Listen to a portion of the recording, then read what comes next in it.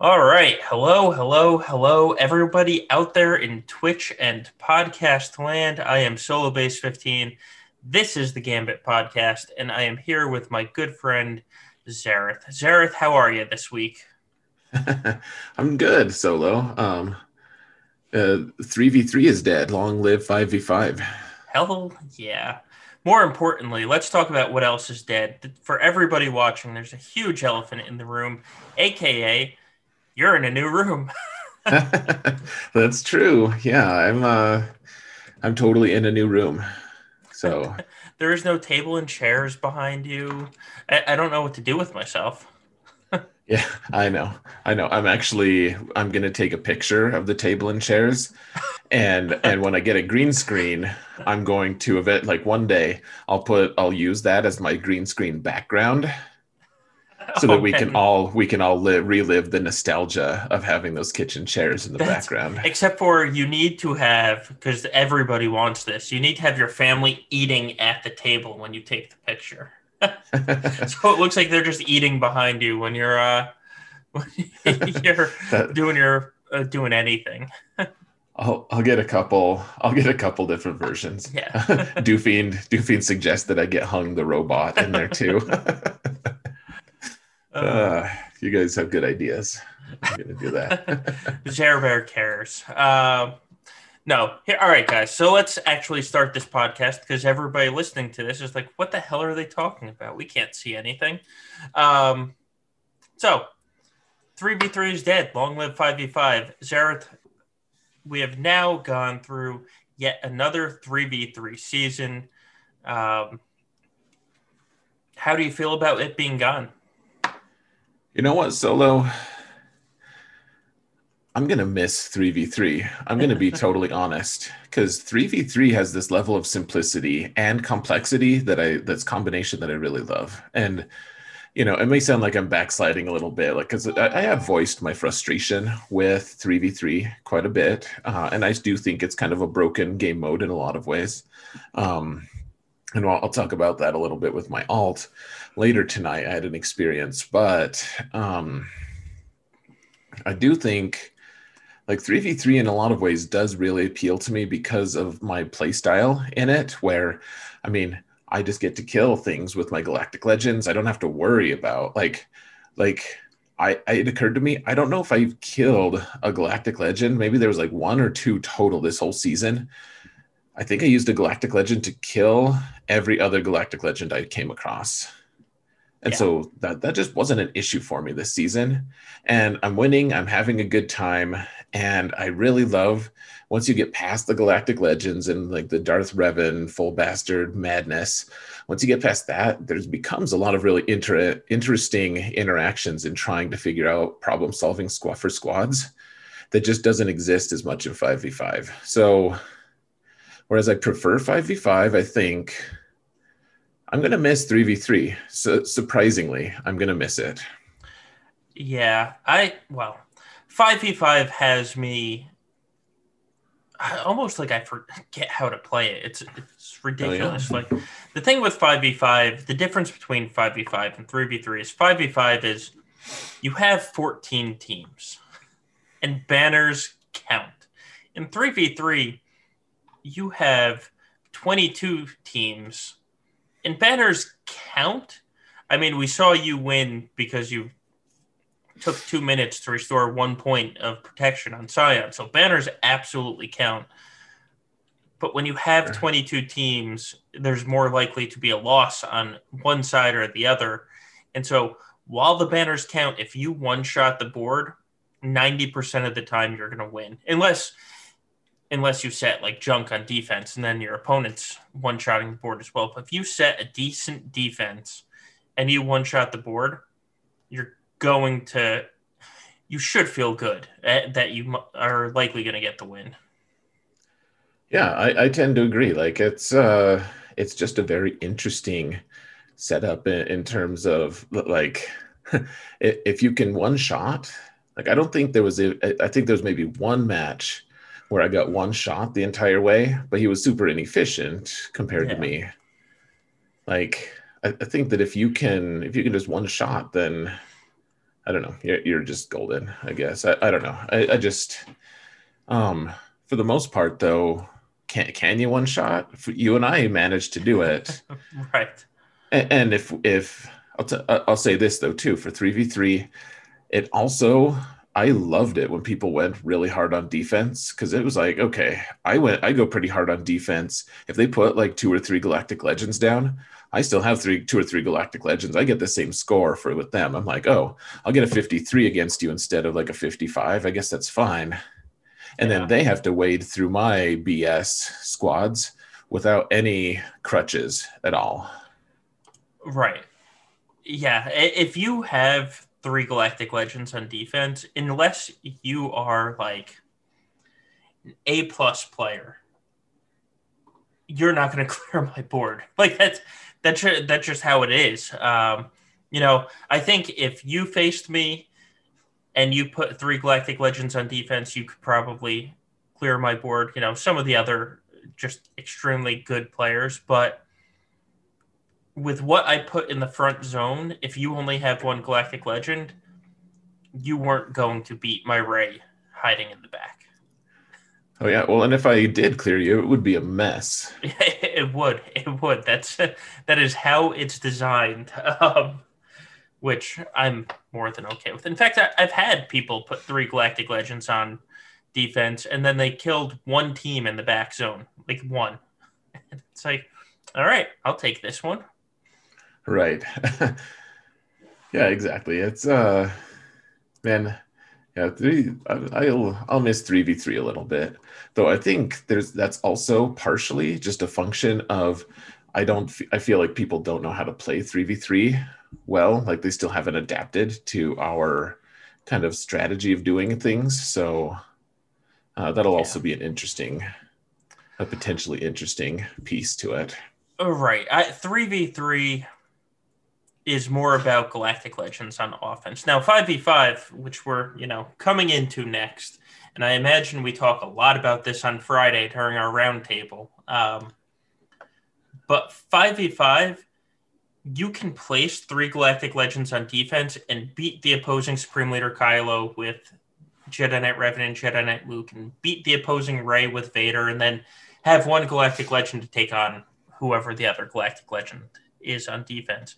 You can't do that in 5v5 or in 3v3. So once you figure that out, and you figure out it's about keeping the right GLs to match whatever they're going to have on defense, they can put 2 or 3 Galactic Legends on defense, and you can still clear for 2670. Like, you just have to, once you figure out the pattern, you're there. And I think a lot of the people I talked to that struggled, talked to somebody that missed out on Kyber, and they basically said, well, I only have 1 Galactic Legend. I'm constantly going after 2 Galactic Legends, and I can't clear the board. And so I said to them, well, and every time they asked for help, they're like, what can counter this? And it's always a Galactic Legend. I said, your Supreme Leader Kylo could solo it. Oh, I have him on defense. I know. Yeah. I'm like, stop asking me for help then. Right. And here's the thing, like, sometimes people will see other people and be like, oh, well, they put their Galactic Legend on defense. I want to set a strong defense.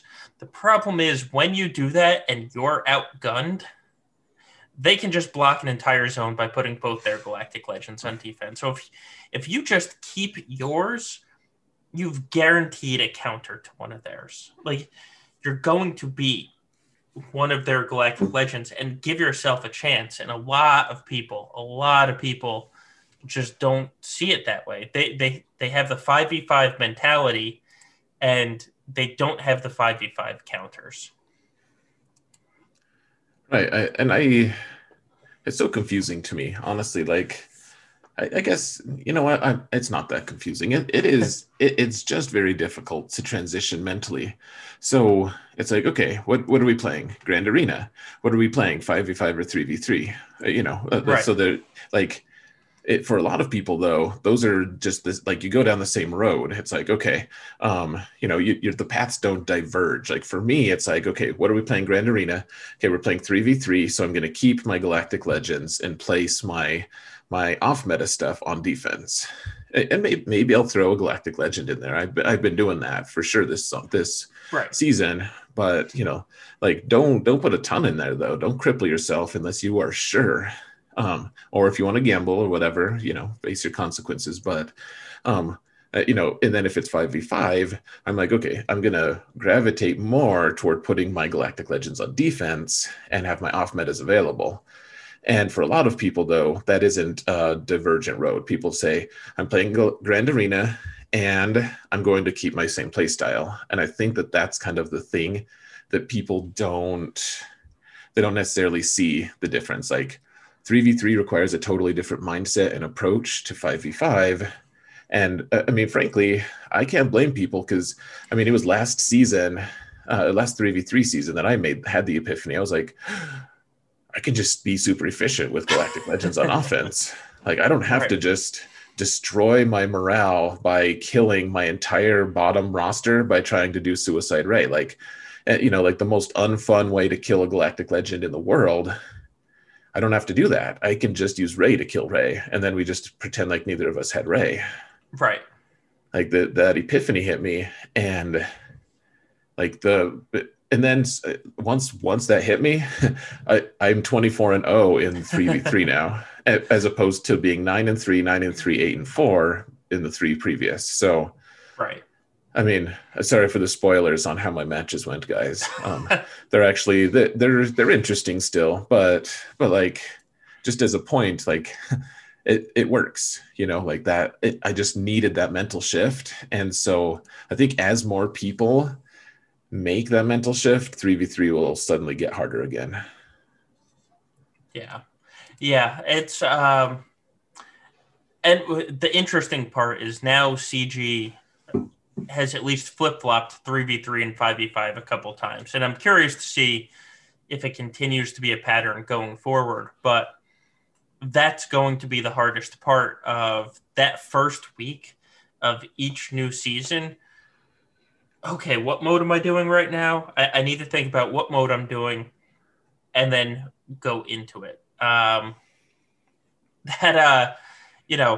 It's funny because one day this season, I think it was week 1 or week 2, there was a day where you had all 4 Galactic Legends on offense, and I had 2 Galactic Legends on defense, and I was like, huh, well, this isn't how it's supposed to go.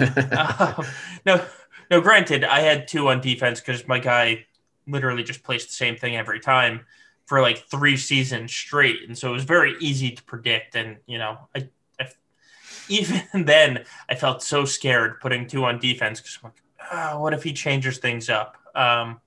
Luckily, he didn't, and it worked out. But it was so weird because it's like, Zareth and I are flip-flopping this season. This isn't supposed to happen.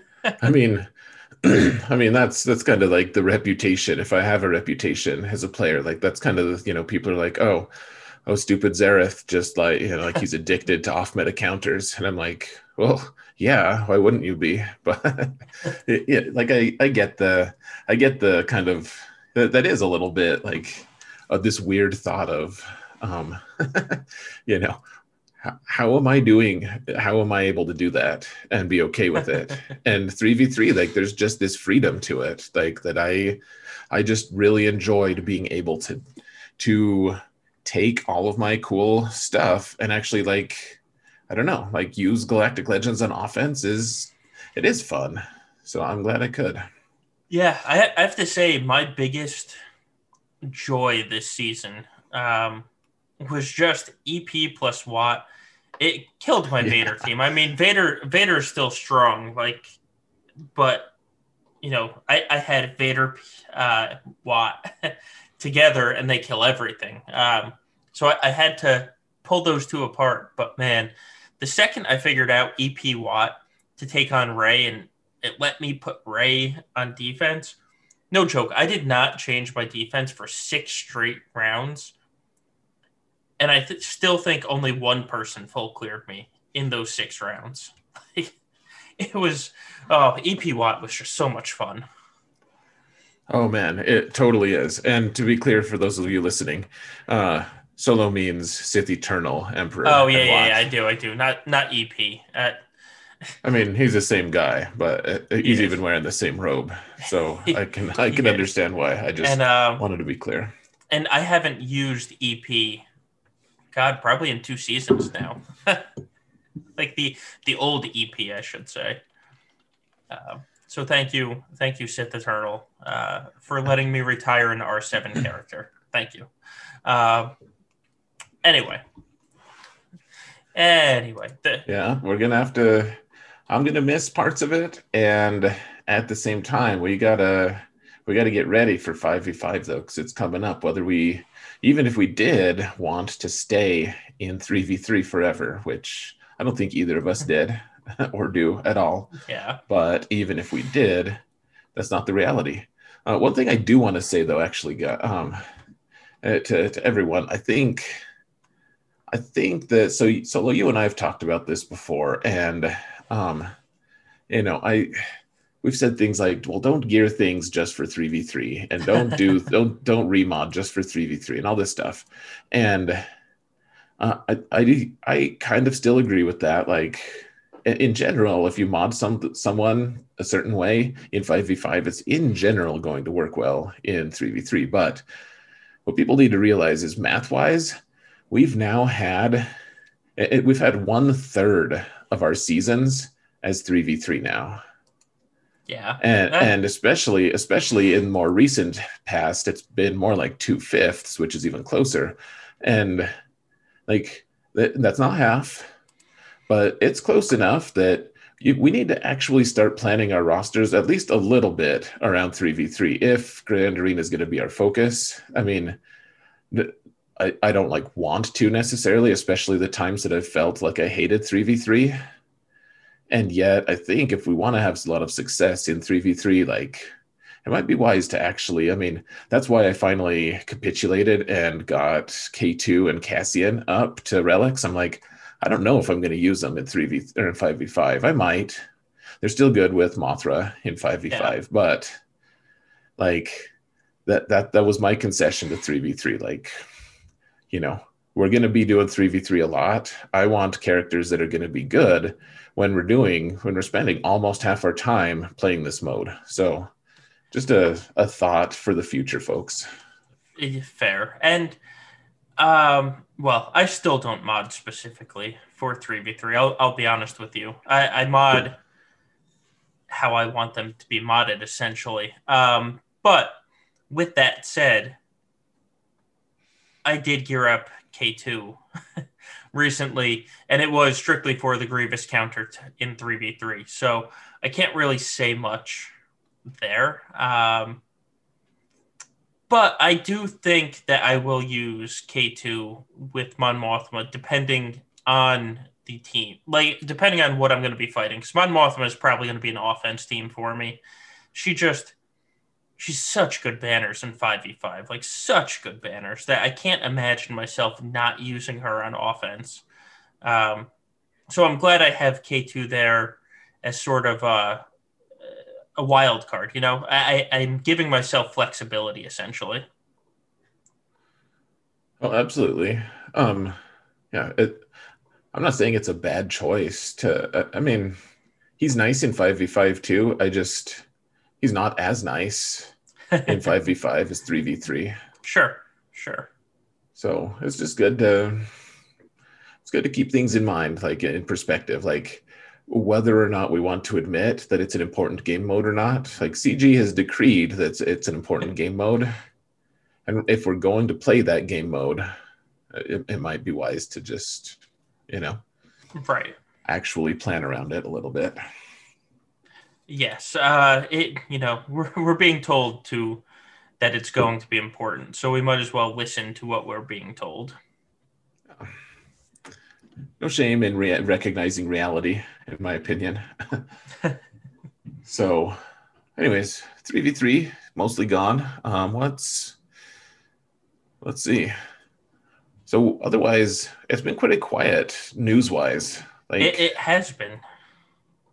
Like we have this conquest thing that we talked about last week that they announced the week prior. We still haven't heard anything, right? Other than Uh, just like tiny illusions by yeah, the developers who are in Discord now sometimes. it's coming. That's the tiny illusion. I guess the big news is the developers are in Discord, which Yeah. is kind of nice to have.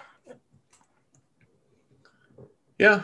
I got in trouble. They told me not to tag the developers. So I was like, oh, that makes sense. I Yeah. guess I won't do that. And then the guy, the mod added me as a friend. It was like Nice. it's just funny. It felt just a tiny bit like the cop who like pulls a celebrity over. And I'm not saying I'm a celebrity or whatever. It felt a tiny bit like this though. Like the cop who pulls the celebrity over Yeah. and gives him a ticket and then asks for his autograph. Oh, that is funny. But I get why they didn't want the devs to be constantly tagged, except for they were tagged left and right. So, Right. Yeah. Well, I totally get it. Like I don't think they should have to feel like they're at risk going into those forum or right. into a Discord server. Like, oh, really? I'm gonna have to get, withstand like 20 million tags if I go there and just constantly be distracted. Like, Right. and meanwhile, all the people who are following the rules aren't getting as much attention either. Yes. Yeah. So Um, yeah. but we did get a little bit of news, if it's sort of news, I guess you could call it. So the Cranker raid has been soloed for P1. Um, CG is looking into that, in case we're wondering. That is what has come out of it this week. Uh, no clue on what, if anything, they're gonna do. We'll see. Um, you know, I, they don't want this raid to be completed in 6 weeks. Like that's basically what's happened is this raid has been beat in 6 weeks. That's not what they wanted.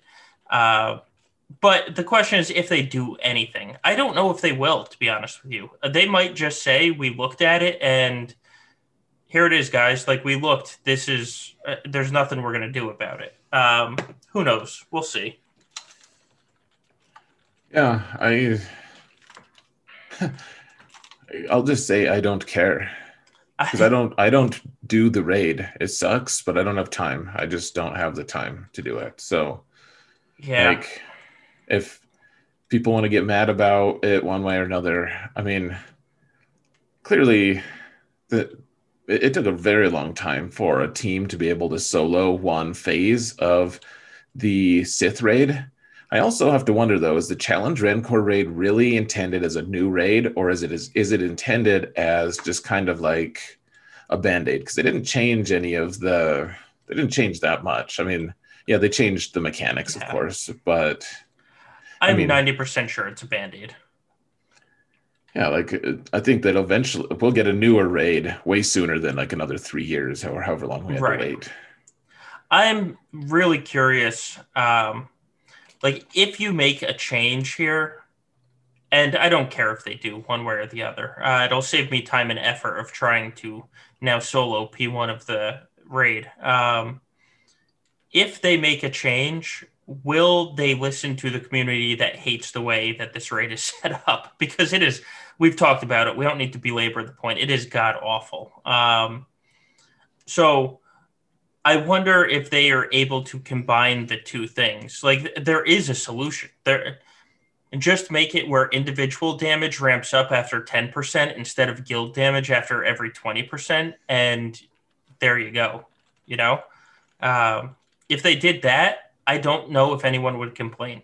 And it would probably it might not stop that raid solo actually, because the way it works, but there are changes that they can make is basically all I'm trying to get at. That doesn't screw everybody. And I think that really like this shouldn't. I don't think they really intended this to be the new PVE focus. No, Like I agree. Rampage in chat was like, yeah, just like distract people until they get the conquest game mode up. I think that's really going to be their new shiny thing. Like the heroic Rancor is something that had the player support from the start, because for forever people have been wanted a reskin on the Rancor. They're like, just give us Right. better prizes and we'll do it. Like, that's been a thing. Oh And all yeah, they like they've been asking for mythic mode or challenge mode. I mean right. that's all they've been doing basically. Right. And so we're doing it, but it's like some guilds are doing like 10 to 15 people trying to finish this raid. Like Yeah. it's already beginning to be like it's this thing where you can min max it if you have all the characters. Like it clearly wasn't meant to be this crazy end game achievement. I mean, it is a little bit tough, of course. And I get a lot of guilds can't do it yet. So I guess I don't mean to be demeaning to those guilds who can't. I just like it's not the end all be all, so to speak, of our of the end game right now. I think conquest really could be. Also, I Yeah. will add as proof to that is there's no specific characters that we can buy that are going to make us way better at the raid than we've already been able to buy. Like at least Right. in 3v3 or 3 what did that come from? At least with the Sith raid, it was like, yeah, go get Jedi Training Ray. If you don't have Jedi Training Ray, you can't get a good score. Like Right. that, it was very clear cut. And it's like, also, if you want to maximize, go get Visas Mar too. Like buy Visas Mar because she'll give you a team that gives you higher percentages and you'll be better than the rest of your guild. And we don't have any of that with Heroic Rancor. It's like, use the teams you have, coordinate, Right. move forward, you know? Yeah. Yeah, I really hope it is a band-aid. So here's my biggest fear about how this is all set up. Once people start getting R8s, there's only a limited number of R8s I want. Because there was only a limited number of R7s that I wanted, and the list for R8s is even lower. Right. The second I get that last R8 that I want, I will have zero interest in this raid. Like, none. Like, if my guild tags me and says, hey, we need one more person, can somebody just do a 10% run? Maybe then I will go in and do it. But I'm not changing mods for R8 materials that I'm never going to use. So my fear is that, and I think I've talked about it on here before. The second you people start getting these R8s, the coordination is going to be impossible because nobody's going to want to do the raid. So CG, let people solo phases because in 4 months this raid is going to be outdated. Like it's just going to be outdated because people don't want it. You know? Well, yeah, like who wants to spend an hour of time like just staring at Discord? Right. Yeah, I don't. I don't have that time. I don't have that block of time these days. So, um, yeah. And honestly, like Relic 8 isn't absolutely essential either. Like it's nice. I like Yeah. Relic 8 on Supreme Leader Kylo. I just put it on Jedi Knight Luke, and he's a truck now. But Yep. like, do I need it on like Raid Han? Not No. really, I don't even think Like, mine's R7. That's um right. I mean, I've had mine at R7 for a while because I used him as an off meta for versus General Skywalker, and you needed every ounce of offense you could get. yeah. But yeah, now it's just like who really? Why do I want to spend a Zeta's worth of matchup GP? Because I'm only putting it on characters who matter. So why, so they're going to be in my matchup GP Right. range. Like, why do I want to spend a Zeta's worth, like over 2,000 GP on my matchup just to make a character like basically do the same thing he was doing before? Yeah, exactly. Oh God, now I've started seeing guilds. In fact, the guild we're facing in TW right now, that it looks like it's basically mandatory that two of their R8s are GK and Jedi Knight Anakin. And I can't tell you how bad that would make me want to throw up if my guild said you need to R8 Jedi Knight Anakin. Oh, geez. Yeah, well, I I just, have you're right. I have a video coming out actually, I think tomorrow, where I talk about that a little bit. Like, I do a top eight, and I'm sure that the list is the same as yours because we've talked about it. But right. I did a top eight list of what characters to put Relic 8 on, and like I do discuss that exact thing of like why what's going to happen you're going to have a lot of people putting their relics on GK and on Anakin. They're going to do the same thing in squads. Like Oh yeah. I remember there's been a few people in 3v3. They're like, I don't want to take my Treya squad in against Padme because they have a relic 8 GK. I'm like, he's tanky. Like he was tanky AF before. He's tanky AF now. Like just annihilate him and move on. Like he doesn't move anything. It doesn't move the needle one bit in squads. He is good in ships, but we are long past due for a new ships meta. We're gonna get that soon enough, and then people with the Relic 7 on Negotiator are going to regret. I think Yeah. that's Oh, my absolutely. prediction. Not that I want them to regret, but I mean, I think that's very likely, very possible. Right. The only thing that I can justify for them um, is at least with GAC, Negotiator is going to be used for at least three more fleets. Like after it's replaced by whatever comes next, there's going to be three more fleets until it's knocked off in the doesn't use anymore category. But even then, do you want your third best fleet to have your best gear levels?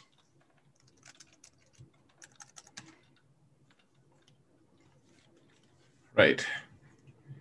Yeah. I So mean, like, here's the thing that's been cracking me up. Actually, this debate. Okay, so there's been a lot of people who have prided themselves, and that's actually, for honestly, I've been a little envious of people who do this. So I'm not even bashing on them, but it's still a funny conversation to me of people who have put Relic 7 on Biston and Scarif Rebel Pathfinder because that ship makes that it unlocks the Rebel fleet it in does. crazy ways. Like I am genuinely envious of them on some level. Like, am I ever going to do Relic 7 on them? Probably not for a very long time. But I mean, don't don't don't be too surprised if I do it. Actually, either like Yeah. it's not in the plans. Like they're not even reliced yet, but they're good. But now it's like, okay, so now are you gonna? How far do you take this madness? Because because you want like because with Negotiator now being a little faster, like Biston wants more speed, and he Right. gets it if you put more relics on him. Do you really, to counter the Negotiator Relic 8 stuff, do you put Relic 8 on Biston and Scarif Rebel Pathfinder? I can't even keep a straight face when I say that. I'm Right. like maybe Biston could be good and like if he's your fifth in a Mothra team or whatever, but like like Scarif Rebel Pathfinder at Relic 8 just strikes me as very sad. Yes. I completely agree with you on that feeling. I yeah.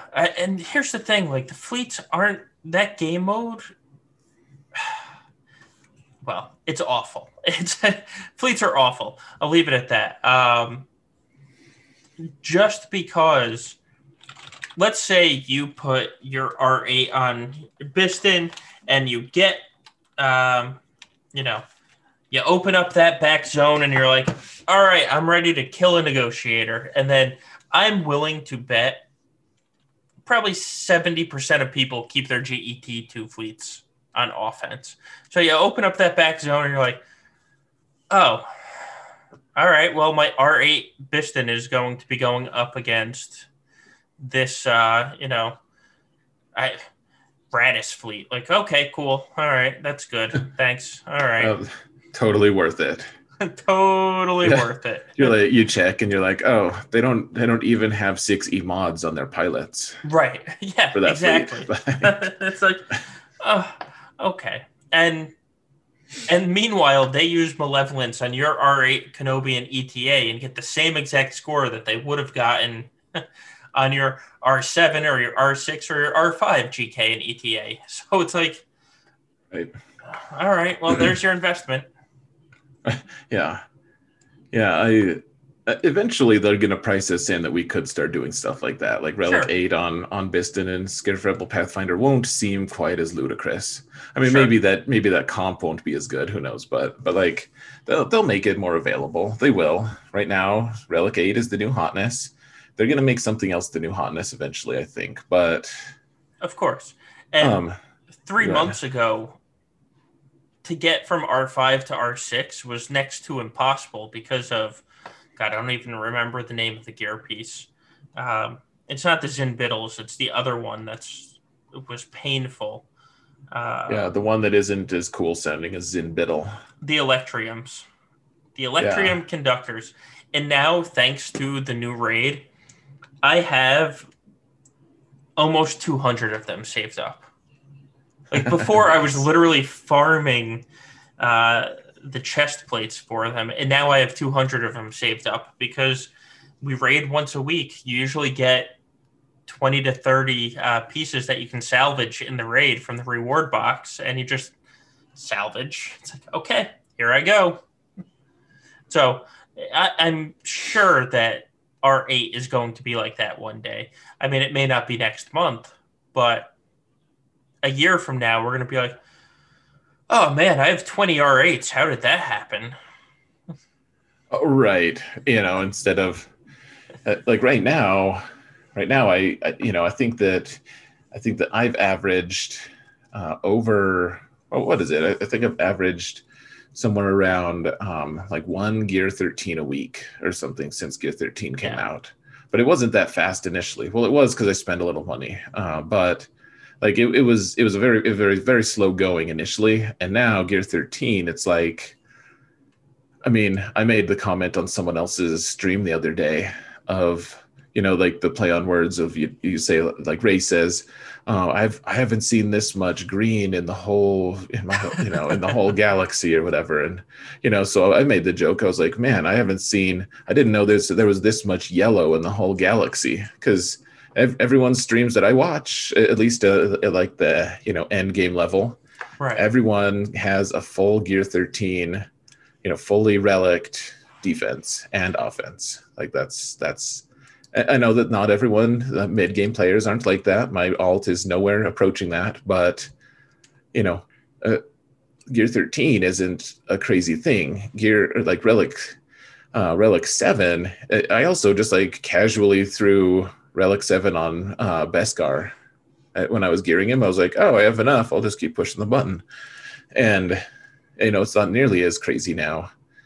So, Yeah. you know, same thing for Relic 8. Who knows what Relic 9 will hold? Well, yeah. Well, I just looked it up, and so my alt, which is basically gearing things up based on arena crystals. And I don't even finish first. I get 500 or 550 arena crystals a day between the two arenas, and my alt has 75 G13. 75. Jeez. It's because they really did, like, Kairos. Don't get me wrong, Kairos are still this. I don't want to say stumbling block, but that they are the bar that goes down in front of a G13, except for with Grand Arena currency, and you can buy them in the GET2 store, and you get them. You get 3 every day from your dailies, and then every time they run an assault battle, you're getting 20 Kairos. Like it adds up really fast. Especially like on my alt, So I'm almost out. I am out of gear on my main account. On my alt account, though, I'm not gearing people up as fast. So when I do go to gear somebody up, they just like shoot up because I'm using my guild currency and I buy stun cuffs every day. And every time I see stun guns in the shard shop, I immediately click buy, even if I'm not gearing anybody that needs a stun gun. So I have all this gear saved up, and then it's like, oh look, I have 100 Kairos. Oh look, that guy just went from G9 to G13 because I have all this gear saved up and I wasn't gearing anyone. So it's been made a lot easier to get these people to G13. Now, if you're sitting there a year into the game and you're at like 1.5 million, you're going to tell me, no, you're wrong. Like you're an idiot. You don't know what you're talking about. So when we're talking about this, it's, from the end game perspective, I do understand that it's completely different in the mid game. Because we lived those days. In fact, we lived the days where it's even harder to get this gear. So it's CG did actually do what they said, whether or not you want to believe them. Yeah, I'm actually you're saying this, and yeah, I agree with you. I'm really interested now that I'm thinking of it. What are they going to do? They said that they're going to do economy changes soon. I'm sure that that's going to be tied to the Galactic Conquest mode. I'm sure. I'm interested to know what that is. What's that going to look like? Well, let me ask this: if they put stun guns and Kairos in the Galactic Conquest store, assuming that there's a store, I think they said that there is one. There is. It makes it even easier to get those things now. Of course, you have to participate in the Galactic Conquest, which I can already tell you we're going to have a bunch of Reddit posts saying, I can't gear any of these tunes up. Do you do Galactic Conquest? No. Do you do the assault battles? No. Okay. Are you intelligent? No. Oh. That was mean. I'm sorry. That was not really. Mean. How dare you? I tried to feel sorry. It was more difficult than anticipated. Oh, now we're just being elitists. Where's Gig to tell us what we're being right now in chat? Yeah, I know. All right, we should probably, we started this talking about ships. We should probably get back to ships. And I heard a collective gasp of horror and regret just now. Not more ships? Are you kidding me? But no, so here's the problem, and we touched on it briefly when we were talking about the gearing. So we have a friend. You guys will see him on Friday. You know him and love him well. His name is Klesso. He spends more time testing off-meta counters and ships than I think I spend in my daily ship arena. Like that actually, I don't think I know. He spends more time testing these ships, and at the end of the day, he lost a ship battle that he won 10 times during the week, and then gets to GA, and ship RNG is ship RNG, and he ends up losing the fleet battle. So he brought up the question of, well, what's the point? And then our friend Gom, who will also be here Friday, basically has said a few times in the past week, listen, I put both my GET2 ships on defense. Everybody sees that, and so they just keep theirs on offense. And we end up getting the same score than if I only put one GET2 ship on defense and kept one for offense, because they just cancel out. So here's my question to you. How do you do this right? Ships is so RNG dependent for mirrors. I feel like there's more dodges in ships than anywhere else in the game. How do you rely on any one thing? It's so tricky, man. Because I mean, so you had a fantastic this season, and you just keep both GT2 fleets on offense. Every time. I've kept Negotiator on defense every single time for a long time now. Right. And I've never lost because of ships. There's never been one time that I've lost because of ships. And Klesso has been like he keeps practicing, like he's good at Radis. He's good. Like if there's one guy I want in my corner for ships, maybe end all, but like I think in terms of like investment though, like it, like I want Klesso on my side with ships. Like he's got them all. He's got every fleet. He knows his stuff. He knows the theory behind them and stuff, and yet he just keeps getting screwed. It's yeah, and you have to laugh because it's unfortunate, but also true. That's exactly why I keep both GET2 ships on offense, because you know what? Somebody is going to clear my ships for 65 or 66.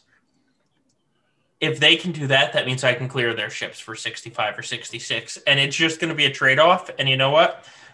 Like you say with Ray in 3v3, like I'm going to take your Ray off the board. My goal is to just take your ships off the board. We'll fight in 3 zones because I don't want to risk it. Like I don't want to risk losing on ships because that just feels awful. Yeah, I mean, so I get what you're saying, and I agree with it on some levels. I also feel like I have won because of ships a few times because people have the same mentality, but then they get bad RNG or they don't know how to approach Negotiator as well. You know, with my comp, they're like, oh, I'll just like, so usually they just wipe it out for good banners. Yeah. But every once in a while, they just don't know what to do. You know, I think the real piece, like the times that I really get an advantage though, is when they put their own Galactic Legend or their own GT2 on defense. And then I'm able to, you know, I've practiced the off metas and usually I can do it better than they can. Mm-hmm. Though if they're confident enough to do it, then sometimes it's more of a draw. I don't know. It's a huge mess.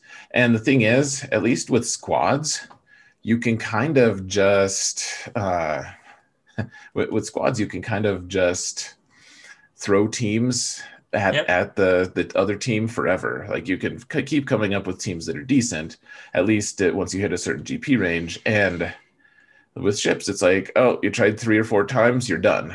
Like, stop trying. Like, mandatory stop. You don't have an option to continue. And so, I don't know. I do think we're going to get a new ship meta. I think we have to soon. I don't know how we get one. For 6 months.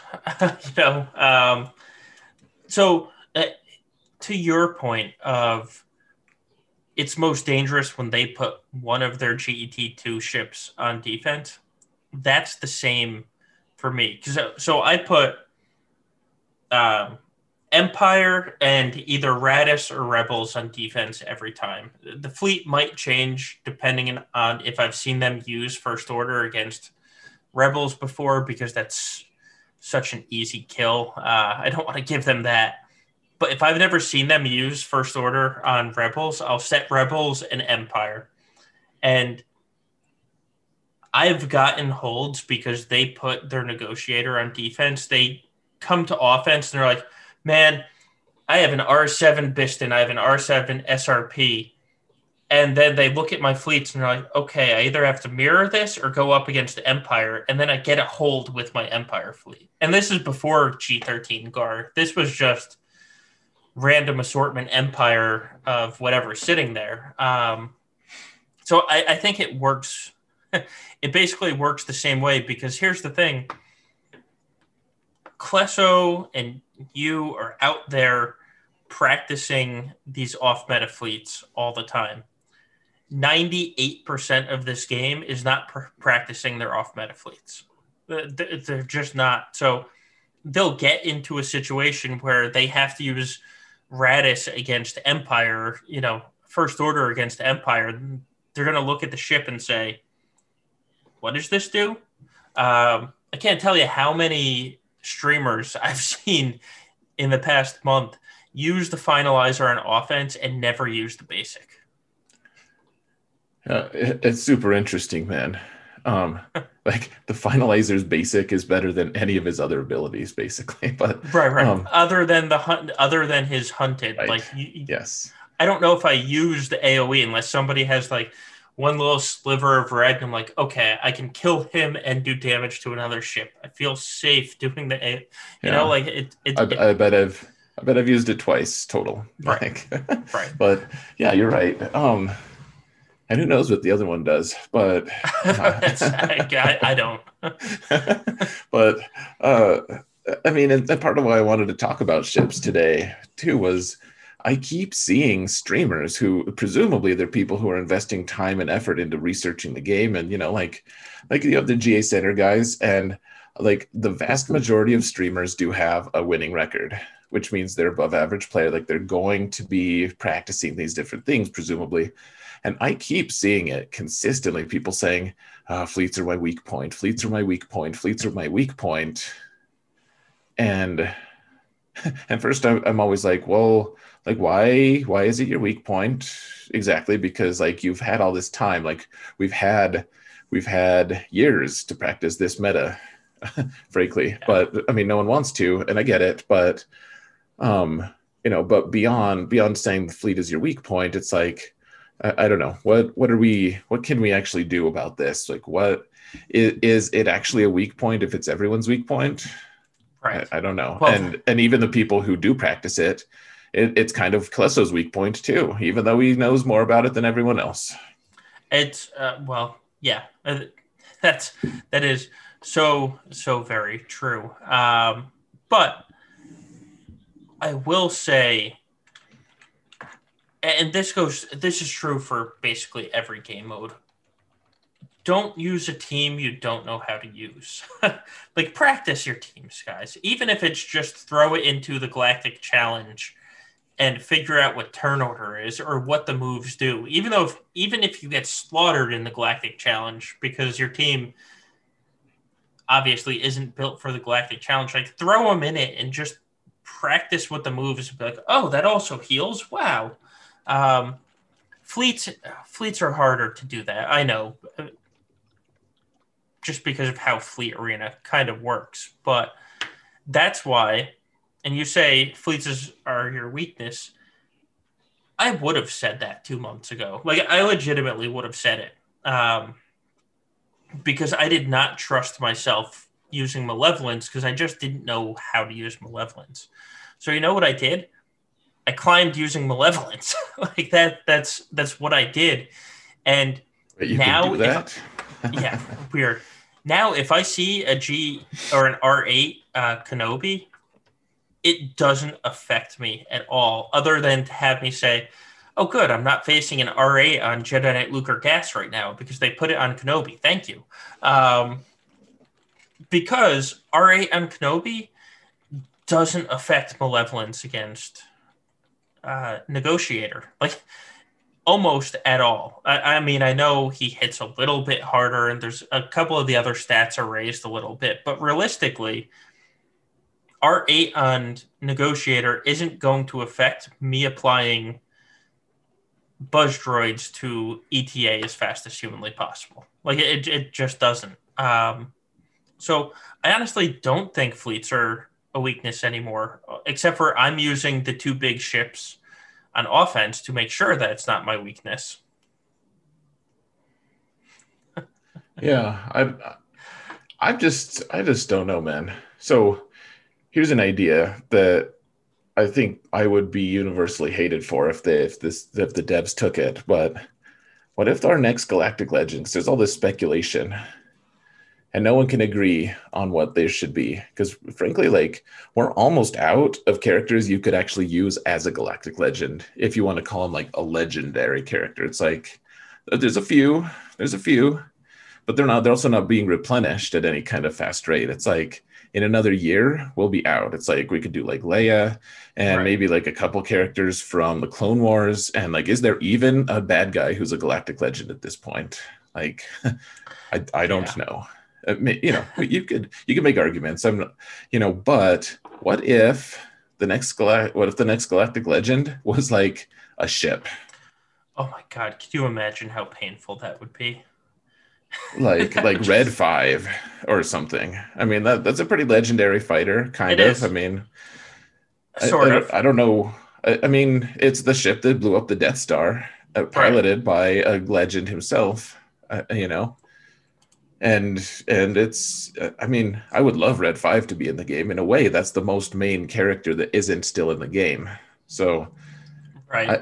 I'm not saying I want it, but with ships needing some kind of a tweaks, needing some love, I could see CG saying like, "Hey guys, hey a-holes, we see you just totally mailing it in on ships. We tried to make you guys pay attention with 2 fleets in the zone, and now that you don't do that anymore, like now that you're just mailing it in anyways, how about we're going to force you to come out with some off meta counters because Red 5 and I don't know what the other version of it would be, the bad guy Yeah. version, but like now that these ships are coming out, like you're in a lot of trouble. You're going to have to come up with something. I mean, that sounds like something they would do, but I honestly don't think that CG even likes ships. Like, it's such a forgotten game mode of, oh, guys, participation is down in ships right now. How can we solve this? Or, not many people are getting 7-star finalizer when the packs come out. How can we solve this? I know. Let's add an extra fleet to Grand Arena. That'll do it. And collectively, the community, or at least most of the community, still said, I'll wait to get that ship 7 stars. It's okay. You know? Um, so I and so I think CG just doesn't care. It is legitimately the forgotten game mode that every once in a while they're like, all right, guys, here's a ship. Go do something with it. Yeah, I mean, we need Razor Crest. I feel like that could be a game changer. I just don't know, man. Ships are a mess, and they escalated their level of importance in Grand Arena. They Yeah. need to do something about it. Like, we people call us apologists for CG, and sometimes we do defend them. But this is one thing that I find myself increasingly frustrated about because ships are actually very interesting. Like we just had our Gar off where we all geared Gar up to 13 and now we have good Empire fleets and that's fancy of us. But it's just like it's not really changed. It's not going to move the needle that much because everyone else is kind of reluctantly gearing up ships and everything too. Like Right. eventually, especially in the end game, we're just going to kind of everyone have everything, and it's all just going to be this weird big tie. Or like, damn it all, I lost because of RNG because the other Right. guy didn't have that RNG. You know, and Yeah. like I feel like this is something that CG could really do. I don't know. They could really put some time and effort into it and make ships way more dynamic. They've done that with other squads, with other characters in unexpected ways. I'm not asking for a miracle, but I would like to see some effort there, which has been sadly lacking, frankly. Well, when they decided ships would no longer be dynamic or won't be dynamic, it's when they had the little mech option and they said, we're not going to give anything that boosts stats. We're going to give reinforcement abilities. So, by the way, guys, when you're doing mirrors on ships, it will be 100% a coin flip. Go have fun. Like, any dynamic potential was lost. The second they said everybody will have exactly the same thing and all the stats will be exactly the same, you can't change how you do anything. Meanwhile, on the ground, thanks to mods, you can literally turn your characters from, the super health build that's slow and tanky to this extreme tenacity build where you sacrifice offense, but they're not going to debuff you and you're going to counter them to death, to this super fast offense build where you're going to get out front and just kill before they take a turn. that's all describing potential nest moddings. You can treat characters multiple ways in ground. In fleet, it's did he gear them up? Yeah, I did. Okay, you're the same. Welcome. Right. It's like, oh God, awfulness. Well, yeah. I mean, love or hate mods, they do. If we didn't have mods, I don't think this game would exist right now, actually. If we didn't Like, have mods, this game would suck. As much as people complain about it. yeah, I really think so. Like, I mean, I like mods in some sense of like, I mean, I gain a lot of advantage by being able to mod things the way I want. Right. Like it's central to my planning, but at the same time, I mean, it can be a huge time sink, etc. Like I would I'd love to get more out of my mods. Actually, I'd love to have more time to spend on it, kind of. But like, that's what makes it interesting to me. Yeah. If I'm jumping into a fight and I don't have anything to check because I already know exactly what stats they have, I wouldn't be playing this game right now. There's no Right. way. People people hate it. That's too bad. Mods are literally like the lifeblood of this game, and I think that that would make a huge difference if we had mods, or maybe like less complex mods. Because right now, I don't want another thing that I have to spend as much time on with ships as with characters as mods. But just give us like 3 mod slots or something. Give Not us some even. variability. Not even. They had the like mech droid mod slot, and if they just had, you could have a speed mech, you could have an offense mech, or you could have a protection mech. Like make it. You get one mod, and it's whatever mech you have, and there you go. Congratulations. Like that would work. It doesn't have to be this overly complicated, like you're playing a Need for Speed game and you're buying a new part to the engine and then a new part for, looks or whatever. It's all right, here's your one mech. You chose to go with a speed mech. Here's your stats. Meanwhile, your opponent decided that his ETA is going to hit super hard. He doesn't care if he goes second. Like, I'd be fine with that. Yeah, Let there be a well balanced right, version of that. Yeah, right. Let there be some variability, so everything's not the same. yeah. I think that would. There we go. We've solved the world's problems. Next up is world peace. Yeah, I know. Zared, I I'll know. I leave that one to remember. you. Yeah, it's.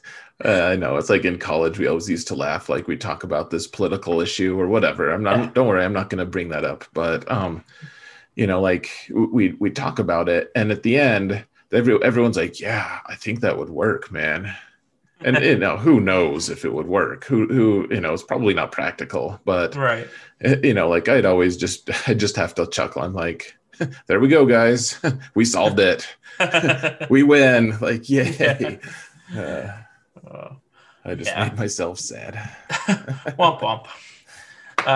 All right. We have talked enough about fleets, more than I've ever wanted to talk about fleets. Ever. Uh, so we had Grand Arenas this week. Wait, Did you what? know this? Weird. And this was an epic week, man. It It was an really epic was. week. We both came into this week sitting at 9-0. Um, And so your alt was 9-0 as well.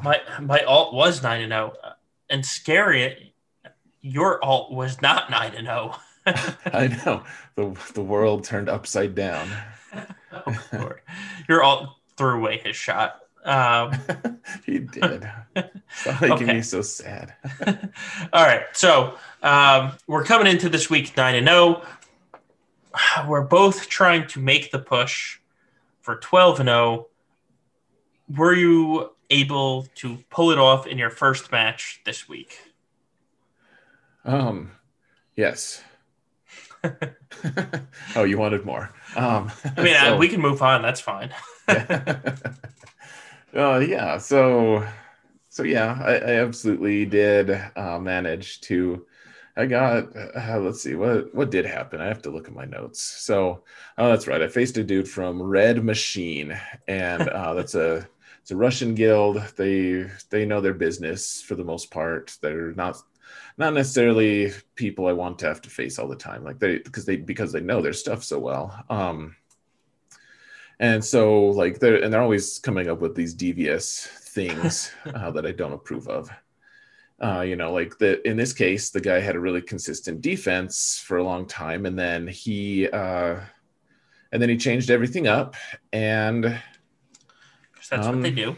yeah, he put Supreme Leader Kylo in the back with the zombie DACA cheese, and so I'm always planning, and I did have a team available to beat it, but I had to mirror it, which is always nerve-wracking. I hate the Supreme Leader Kylo mirror. So anyways, I did manage to one shot clear everything. I think maybe there was one team I failed on, but it was a pretty good clear. And oh, that was right. It was like this really really mediocre Grievous team, and we've been using Mon Mothma with Cassian and K2, and I just like randomly lost to it. Like it wasn't like, wow, that was a superbly modded Grievous or anything. It was just like he just focused Cassian, and then I revived Cassian, then he killed Cassian again, and then he killed K2. I was like one turn away from being able to from total victory. So it was close still, but he did kill it, and it shook me, man. I'm still recovering. So anyways, the main takeaway from this is he changed his stuff so dramatically, and I changed my stuff a little bit I tightened up my defenses quite a bit because it's week 4. I'm familiar enough with 3v3 now. I'm like, I'm good. I have my off metas, or like my kind of counter meta stuff all set out. So I'm good. I can theory craft my way through some difficulties. So that's what I did. And they really put the screws on him for defense or for offense. And he barely full cleared me. I ended up beating him by over 100 banners. So, this is a good guy. He had decent lifetime banners. I've faced him before. It was a very close match before. So, happy with the result, of course. But yeah, the Red Machine, man, they can be a real pain to try to beat.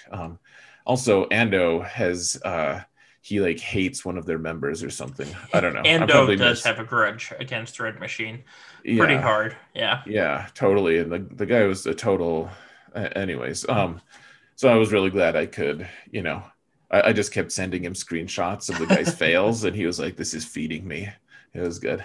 So, anyways, but I got the win, 10-0 for the season so far, and you're up. You have your 10 or your 9-0. Can you get the 10th one? Well, so my first match was strange in that I went up against a patron, and it's always such a crappy feeling, right? Here's a guy that you want to help, and it's like, oh, I can't help you to beat me. That would be counterintuitive. It is, yeah. And to make it worse, this guy was in your pod last week. It's so scary, man. We're gonna get paired up one day. You hush your mouth. But so he had this crappy pod last week. He comes into this week, and it's like, oh, here's Solo, who's having the best season he's ever had. Good luck. And I'll give him this. He placed a very difficult defense for me. It made me think a lot, and I used a lot of counters. Like, I mixed up teams. In 5v5, I have the squad tab, and I can tell you the 7 squads that I'm going to use for offense. There's going to be very little variance. In 3v3, I don't do that. It's kind of you just mix and match, and pieces go where they go. And, I was mixing and matching left and right.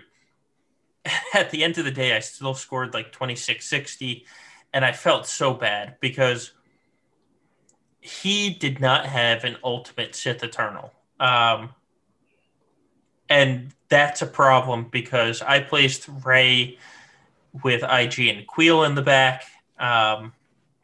And honestly, that team is hard for Kylos to beat.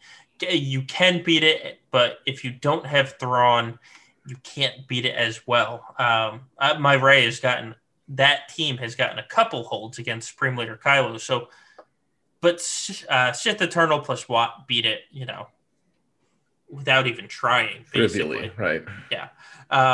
But he didn't have the ultimate, and Sith Eternal does not beat it without the ultimate. So I kind of felt bad, but play to win the game, and he couldn't clear me. Unfortunately, I felt really bad about that. But I ended up getting the win. I felt bad about getting the win, which is the worst way to get a win. It's like you also sound a little delighted, if I'm being honest. You get the win. You should be delighted, frankly. Here's the thing, because I am. We'll get into it at the end of the last match, but like having such a good season that I am a little delighted. Like, screw it, I won. It feels good. Well, yeah, absolutely, and it was so awkward, man. I thought so. He's your patron. He's also my patron. He is, yeah. And so he's like, dude, Zareth, help me. Like, Solo can't help me. So you help me. And last time that's happened when it was Solo's, like it was just Solo's patron, but he's our friend, mutual friend.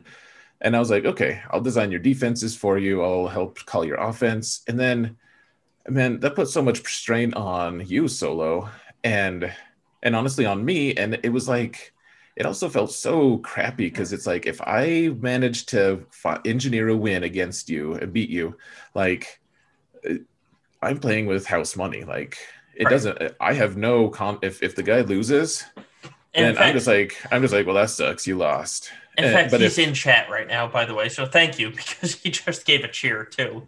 Oh, awesome. But anyway, sorry, didn't want to ignore him while you were talking. Absolutely. Yeah. So like, we were in that situation last time, and I hated it, man. And I know you hated it too. We were both stressed out. And so we were both like, you know what, let's never let that happen again. And so I'm like, okay, I will give you as generalized advice as I can. Like I'm going to get, you're my patron and you need help. And I want you to succeed, even as I want Solo to succeed, and so, I did provide some pointers, but I wasn't like, what really cooks Solo's goose is this specific comp. Like you just can't, I can't do that. I don't want you to do that to me. So, it's just this really weird situation especially when it's both of our patrons is bizarre. Right. It was. So I ended up moving to 10-0. It wasn't a good feeling 10-0. Then we got to the Gambit fight night. How'd your round go on the fight night on Friday? Round 11. So this guy way over and committed on defense. He never had really before that much, but he placed all kinds of things on defense. And I was like, how are you going to clear me? Especially because he did this thing, and I don't know if it was intentional or what, because he knew I was a streamer. I don't think he speaks my language, actually. Yeah. So no real clue what was going on. I started a chat with him. He never answered. It was eventually so awkward that I just closed it. After like 2 days of him like having it open but never saying a thing, and me saying like a couple random things here and there, I was just like, okay, I'm done. Anyways, so he went right before I went. He cleared the front bottom zone, which is like the ideal for a streamer. Because I'm like, hey guys, look, I can show you my whole defense. Like I can show you all the moving pieces. Right. And but I also had Prime Bot on him, so I knew he got a 55 on my Darth Revan. I knew he got a 55 on my General Skywalker, and I knew he failed once against my was it Jedi Knight Luke team, and then he beat that one for 32. So I was pretty sure that meant he tried to use Vader and failed against Jedi Luke. and then he used Jedi Master Luke to clean up. But he turn meter loaded. I took a couple points off of him, like that's pretty reasonable. And then he used Sith Eternal to kill my General Skywalker, and used Supreme Leader Kylo to kill my Darth Revan. Like I was pretty sure that's what had happened.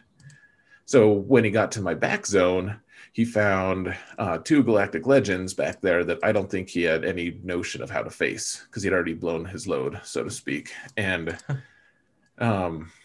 so he had a ton of things on defense because he had overcommitted on defense. So I was able to muddle my way through. I think I failed one at the very start with Beskar. I played it poorly. I could have actually beat it. I just, those awkward times when you're just like, oh, I should hit this guy. No, I should hit this guy. No, I should hit this guy. And then you're like, oh, well, this guy's been healing everyone the whole time, so you actually did nothing. And now you're just extorted to death. Goodbye. Like that's what happened. But then after that, I tightened my shot group a little, ended up with a pretty tight score. And at the end, he was able to clear me. He was able to clear everything but my Galactic Legends. I cleared everything of his. And I think the only real dicey moment came when I was trying to take out his Rey team, and I ended up getting a 46 in the mirror because I totally spaced like Hoda. I needed Hoda for the mirror to actually be good banners, and he was on defense. So Holdo is not the same thing as Hoda, guys. They sound similar, not the same. So 46 instead of like a comfortable 53, but we still got through it. And it was a good match. I was pretty proud of it. It actually got a ton of views on YouTube for some reason. So that being said, and it was really fun playing alongside Mudbum as well. So, Gambit Fight Nights are always a highlight of the week. So how about you, Solo? Like, you're feeling the pressure, man. I know you are. Like, you've been wanting this perfect season for a while. Have been. And, so I kind of hinted at this earlier of where people set their Galactic Legends on defense and then can't full clear you. So this guy, he set a really interesting front zone of Rey, Mon Mothma, and Cara, like on one team. And it's a very interesting front or team. I really like the idea because you can't target the Mon Mothma, and Cara has the revive, and there's a lot of interesting things about that team. But you know what? Sith Eternal plus Watt still beats it really easily. And so this guy set 2 Galactic Legends on defense. I undersized both of them. So I did a 2-man against Rey, and I got 51. He set Sith Eternal in the back. I soloed it with Supreme Leader Kylo and got a 55. And so he had 2 Galactic Legends that I undersized. Meanwhile, this is the guy that didn't clear a single team in my back zone. He opened up the back zone, looked at it, and just noped out of there. And thanks to PrimeBot, I know. So my front bottom zone for the past 2 weeks straight has been Gas Rex 5s, Grievous and droids. I do switch up the droids every once in a while. And then Darth Revan, a full bastard Darth Revan. So PrimeBot, in the glory that it is, it gave me a 55 on that front zone, on one of the teams in that front zone, meaning he used a Supreme Leader Kylo in front. He opens up the back to my Rey team and my CLS team and my Fin Poe. And then my Beskar Nest Cara looked at it and just said no and didn't even try and clear it. Meanwhile, with his 2 Galactic Legends on defense, and he actually set some good teams on there, like CLS and, he set the Social Contract of Fin Poe. That was another development this week. The development of the Social Contract team. But I ended up scoring 26-71 with him having 2 Galactic Legends on defense, and he did not full clear me. So there's that. Yeah. uh, you did bad and you should feel bad. The other fun part about this fight, and so this week, the only change I made to my defenses this week was I put Piet Stark and, well, Veers, Piet, and Stark on defense. This guy lost to that team 5 times. And oops. I will say though, my troopers are very fast. I think under Veers, you have to be 340 to outspeed my troopers, and clearly he was not. So, came out of this at 11-0, and just as a setup before the final round. So we're sitting there on Gambit fight night, and it's like 3 o'clock in the morning for me, and it's a fight night, so I've been drinking. So I look at my potential opponents, and I saw one guy from Wolfpack with 630, I think, 5 lifetime banners. And I was like, oh, God, this is the guy I'm going to be facing. And Wolfpack, I am 500 against. Like, I faced them, and then for some reason I faced them again the following week, and we'll go 1-1. And I was like, this guild ruins my 12-0. I'm going to be so pissed. So that is the setup headed into the final match. But before we got there, literally, because you went first on last night, you are fighting for 12-0 as well. So how did it go? Oh man, I just wasn't sure how to. So I actually had the exact same situation as you, Solo. There was a guy with 640K lifetime, and I was sure I was gonna have to face that guy. Yeah, like just 100% sure I was gonna have to face him, because the guy I was facing had a non-serious name, and like also like a decent, a respectable lifetime score, but not a 630, 640K level. Like it was significantly lower, and so I just assumed that I was going to be facing the other guy. And so when I ended up having to face the guy that I faced, what was his name? Pat Venus. Pat Venus. Like I was trying to come up with big, but that didn't work. Yeah. Yep. Pat Venus. Loved his name, by the way. I'd been hoping I'd get paired against him, frankly, just because his name is so epic. But when I got paired up against him, I was like, I don't know what to do, especially when I scouted him. It's like he keeps Darth Revan and Jedi Knight Luke and General Skywalker and all 4 Galactic Legends. And like the list goes on. He just has a bunch of like really clever trip you up teams. And so he clears for 2660 every time. And or higher. And so I was like, if he keeps everything, does it even work to place a strong defense? And then, well, because, he can just use a strong team on all of them. Yep. And then I was like, well, I'm going to make him trade. I'm going to make him get a bad trade. But if you put General Skywalker on defense, there's not a good answer to General Skywalker unless you're willing to use Sith Eternal against him. Right. And then if you do that, then you open yourself to some imbalances. So what I ended up doing, I was like, okay, I'll put General Skywalker up front with some other teams. I'll put my Jedi Luke team up there, who's really fast. And so I'm like, if you use Sith Eternal here, then I'll have my Jedi Knight or Jedi Master Luke in the back, and you're not going to have a great match there. Like one zone or the other, you're going to have a bad match. And you're going to drop some banners. So I went through and meticulously, because his teams were all kind of sneaky, I meticulously went through and got some really good banners, kept 3 Galactic Legends. So and Nest managed to get a solo as well against a really strong Poggle team that just didn't have enough things that could threaten to kill Nest, and managed to hang a 2673 on him.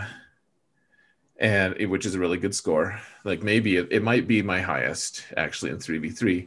And then apparently at some point he attacked me. I didn't realize he attacked me once, and then he messaged me and said, hey, I lost and I don't want to attack anymore because I hate 3v3. So I love your YouTube videos. And I was like, oh, well, I like you now. Like I liked you because of your name anyways. But so I got a win. It was kind of an anticlimactic win. I didn't even realize like PrimeBot wasn't like, hey, he attacked you. PrimeBot was just like, nope, I'll make you find out for yourself and be in suspense all day. So that's what happened. That's what the moral of the story is. Don't be overly reliant on PrimeBot, folks. Oh, And that was it. So yeah, I ended with a 12-0 season. I spoiled it nice. earlier in the season, Yeah. but that means I'm 24-0 in 3v3 lately in the last 2 seasons, and I'm actually 46-2 in the last 4 seasons. So I've been doing pretty well in general. Yeah. Yeah. It doesn't suck, huh? I will not complain at all. So yeah. That being said, I was excited solo because your guy attacked before you did. So we were going to get instant knowledge if you were going to be undefeated or not. We didn't have to wait. And No. and your guy didn't quite do as well as we were kind of anticipating. What was the setup? Yeah. So my guy, I think I actually mentioned it earlier. He came into this round. He had 3 Galactic Legends. I had 4. So I automatically start with a little bit of an advantage. And here's the thing. He plays pure efficiency. So he's like your guy. He was playing pure efficiency. He kept most of his good teams on offense. I think the best team that I saw on defense there, or that made me think, was honestly a Grievous B1 B2. Like that was his best team that was on defense. Or actually no, the KRU team wasn't even that good either. So he was playing pure efficiency. He kept all the toys on offense. I mean all of them. And he was using them fairly well. So this guy is the most annoying type of guy in that he would attack a couple teams and then take a break, then attack a couple teams and take a break, and then attack. And it was, oh my God, so annoying. Because there would be like hours in between, and I really wanted him to attack fully before the stream started, and he did. But the problem was he cleared my front zone in one shot, and then he cleared the top zone in one shot. And then he got to the back zone. He starts attacking, and he took my Ray down in one shot. And then he took my CLS down in one shot. And then he took my Beskar down in one shot. And then he got to the social contract team that should give 53 or 54 banners. Good old Fin Poe. And he two-shot it. And he two-shot it. He apparently did not use Wedge Han and Chewie on it, or anybody Han and Chewie, because he could have used CLS if he wanted to. Didn't. He just lost to the team. I can't wait to see the history to see what it is that he lost with, or where he used his Han and Chewie, because he might have used Han and Chewie actually on the CLS 2PO, 3PO. I know people do use that. But so coming into, he did that probably half hour before the stream started. And so it was like, oh, well, this stream just changed because his score was so inefficient that it looked like he had 2 losses. He scored 26-28. Oh, so I actually missed it. I legit thought he had 2 losses. Actually. Yeah, no, he had 1 loss. And then he got 47 banners against Gas, and he got 47 banners against Ray. And so those 2 losses alone accounted for 14 dropped banners. So he was so inefficient. And so I came on the stream. I was like, hey, guys, full clear, and I'm winning this thing. And so that's exactly what I did. Full cleared, 1 shot. I mean, like I said, there was nothing dangerous on the board. I had 3 Galactic Legends. Like, it was probably my easiest clear of all of 3v3, which was a little bit exciting because I went in with no pressure and I'm like, all right, I have 12-0. This is fantastic. I don't even need to do these fights. But it also kind of sucks because I really wanted / didn't want to go up against the guy with 630 something lifetime banners because it would have been a great challenge to end 12-0 beating a really good player. Instead, I beat a really mediocre player and just kind of cruised to victory. So I will take my 12-0. I will be very happy about my 12-0, but it did not end on a high note. That's probably the way to put it. I mean, it ended in a high note in the sense that, I mean, there's some honor in beating someone. Like this guy beat someone with a really high lifetime. Like he did. I can't wait to see how that happened because if he placed, I think his defense is just rolled over. I have Prime Pot right here. I can tell you. Yeah, his defense is just rolled over, so he beat somebody with really high lifetime banners without placing a difficult team on defense. That's interesting. Did that person actually win their next match, or did they just get their Kyber and nope out entirely? They were just like, I'm just not going to participate? That's a good question. I think answer for you right now. No, he ended up winning his second match. Yeah. Oh, he won. Okay, so yeah, something catastrophic happened. That's excellent. Yeah, but so now I finished. I had to do all the feats the last 2 weeks, and now I'm just praying I can hang on to top 100. I can tell you right now, I started the day at 74, and currently I'm at 91. So I think I'm going to just fall out. I think I'm going to finish like top 110 or something as the European crowd starts to wake up and collect their winnings. But we're going to see. We're going to see if I can squeak into the top 100. Oh, that would be fantastic. It's so hard to get even top 100 these days. Like crazy that there's 100 undefeated players in our division, but there's so many people in our division now. It's gross. Right. Well, there's 130,000 people in Division 1. Like that's so even if you finish in the top 1,000, you're still in the top 1%. That's it's just mind-boggling to me. Well, yeah, like people who were like, making Kyber isn't that big of a deal. And we've talked about this before, of course, but I'm always like, well, I've made Kyber every time. It's not as crazy for me these days, but like it's still pretty challenging to make Kyber. Like only 12% of people make Kyber, period. Right. That is not a very big number at all. 12%. And it's it's not probably, at least last 3v3, it was less than 5v5 because less people are trying hard in 3v3 as they are 5v5.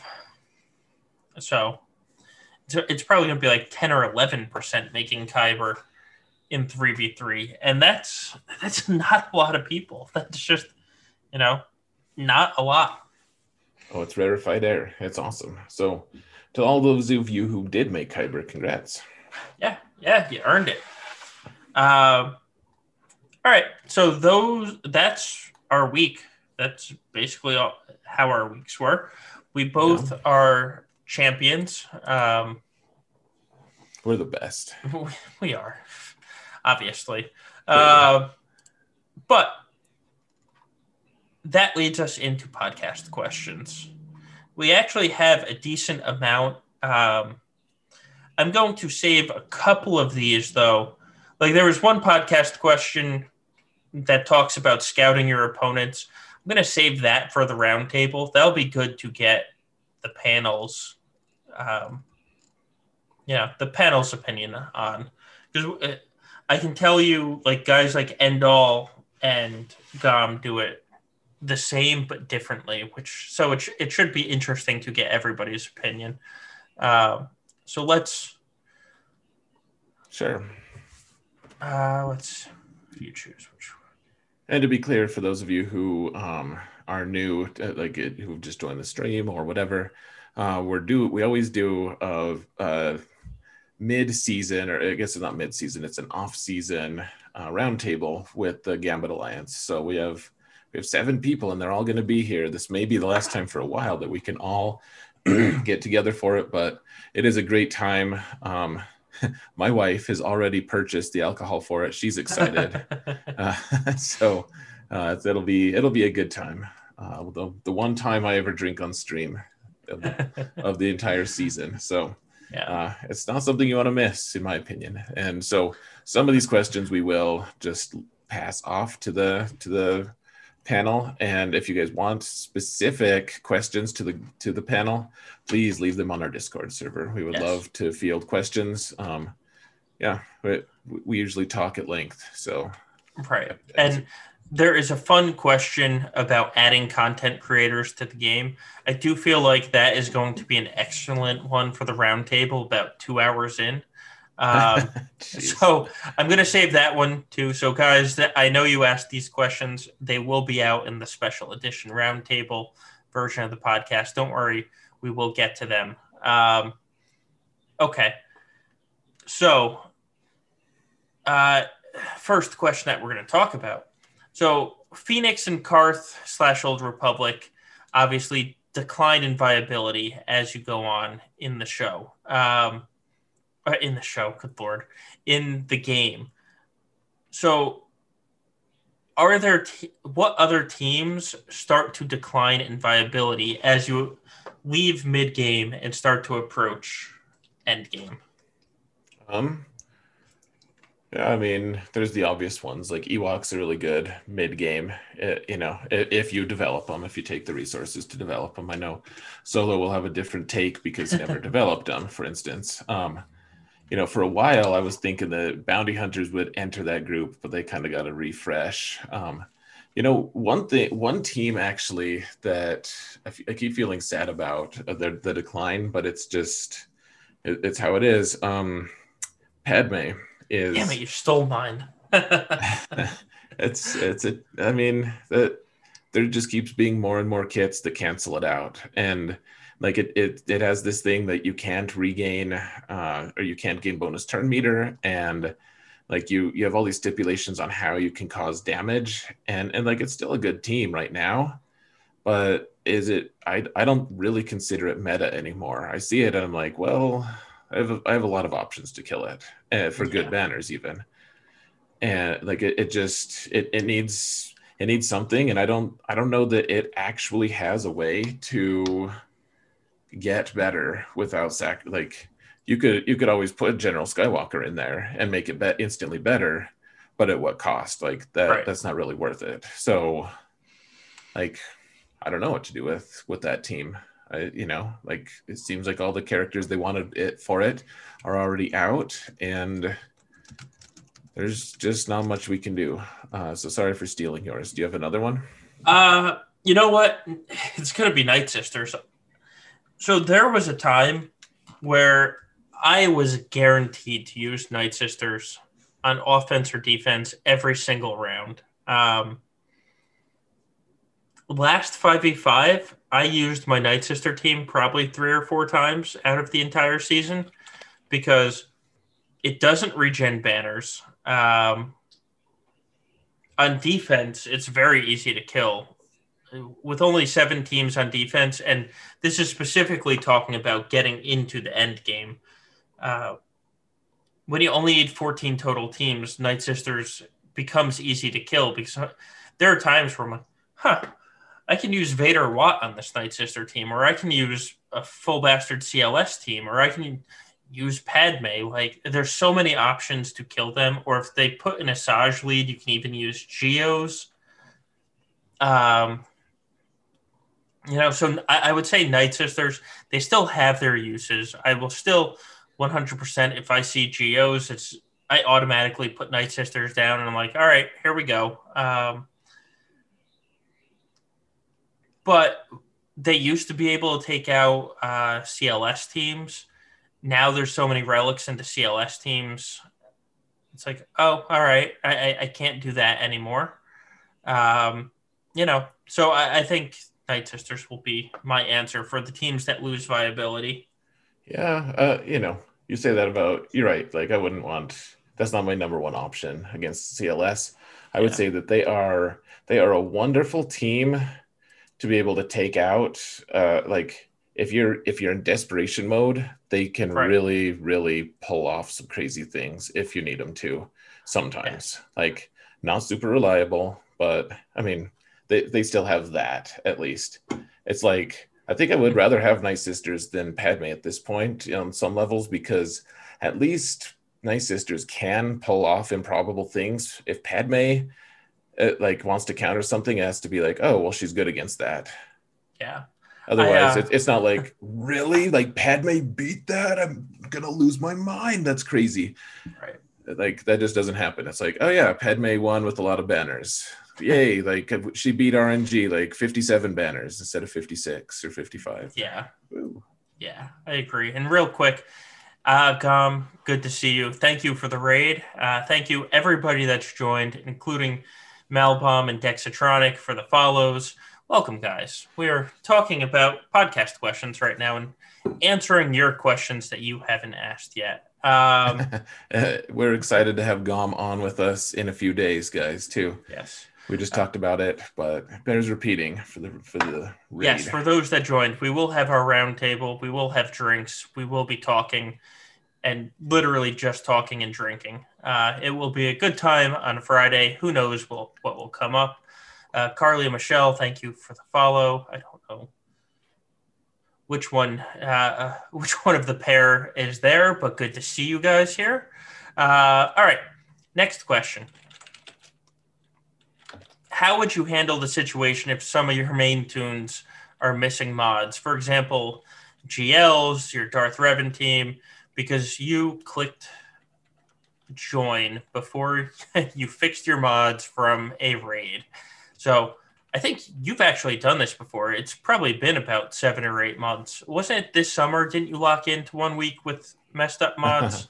Oh yeah, yeah. It was. I had swapped for the cam mission, Yep. and oh man, and it wasn't just. I didn't just ruin one team. I ruined the viability of like 6 teams. It But you had a was. really fast shock T. It was so brutal, man. Oh yeah, like I had all my good mods on a couple good team on a couple characters that I was like yeah, like Shock T was super fast because my Darth Right. Revan didn't have his mods, and it's like in 5v5, especially at that point, I didn't care a single bit about her being super fast. Like kind of fast is great, and then everything else is wasted. So, um, I mean, and Gom can probably answer it better. Like he actually almost pulled off a 3-0 week with that same malady just recently, but man, it's really tough to deal. What you have to do, you have to map it out a little bit. I sat down and thought, okay, which teams can I no longer beat with these? Like, okay, so it's like Commander Luke doesn't have mods anymore. What does that mean? Like, can he still beat bounty hunters? Like, yes, I think so. Can he still, can he beat so like General Skywalker? In the off meta at the time, like no, I don't think that's feasible anymore. So you kind of have to map that out. And then eventually, I think what you end up doing is throwing a few of them on defense and just hoping they don't notice. And then like you need to keep the teams that you have that are still intact. You need to keep those at least some of them for offense because you need to make sure you can still clear and be competitive. And I actually came really close to pulling off a 3-0 week too. That was actually devastating because that was my shift to the FU defense. Called it a different Yeah. thing back then, but like that was my big that month was my transition to it, and I was just totally I was kicking so much ass, honestly. Like just it was so liberating and fun and cool. And then I did that to myself, and it was just heartbreaking because I couldn't use all my off metas that I'd been developing. So I ended up losing to a guy I felt like I shouldn't have lost to by like 2 banners. It sucked, but it happens. The moral of the story is be obsessive about checking your mods before you join. Do not click the join button. That's the moral of the story. I can tell you, since join is usually, Monday nights into Tuesdays, we finish the podcast, and the first thing I do is open up my phone, and I go through every single mod. I don't even come close to touching Grand Arena before this podcast, and then I will go through every single character. I'll put it on mod view, make sure no mods are missing, and then I still don't click join until the next morning, just in case something is messed up. Because it can be devastating. A fantastic season can be ruined in the blink of an eye with a stupid join. That's why I hate territory wars going on at the same time as Grand Arena, because for some reason, the one, the little territory war and Grand Arena icon on the front screen are right below each other. And sometimes you just fat finger things and automatically click. But yeah, so I like to put the unmodded tunes on defense and make it somebody else's problem. That's generally my solution, and I'll do it in like say Darth Revan doesn't have mods, put Darth Revan under an EP lead, so he's gaining turn meter and maybe going. He's obviously not going as fast, but maybe you can get him going even without the mods. But all right, let's move on to the next one. It's actually another endgame question. For endgame players, I feel like mods are the best investment of time and resources, and it's the most GP economical way to improve a roster. True. Am I wrong about this? The answer is no, not at all. That's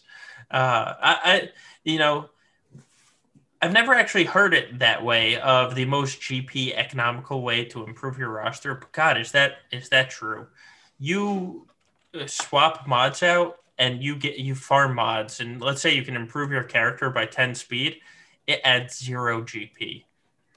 So you've literally just you've just improved your roster without making any changes to matchmaking, which is quite nice.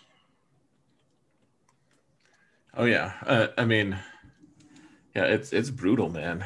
If you're facing someone, especially, I mean that ends up being the thing. Like for you and me, Solo, we were facing people who have everything. Like the question that I end up facing is like, do they have good troopers or do they have good bounty hunters? Like they're, the margin is pretty small in terms of like everyone we face who's a credible threat, at least everyone we face is going to have the same, for Galactic Legends. They're going to have Darth Revan with Malak. They're going to have Jedi Revan. The list goes on. They're going to have everything, and they're going to all be relicked. And the only real difference beyond like those couple corner case teams, which those can make a big difference, but the only real difference is how well are they modded.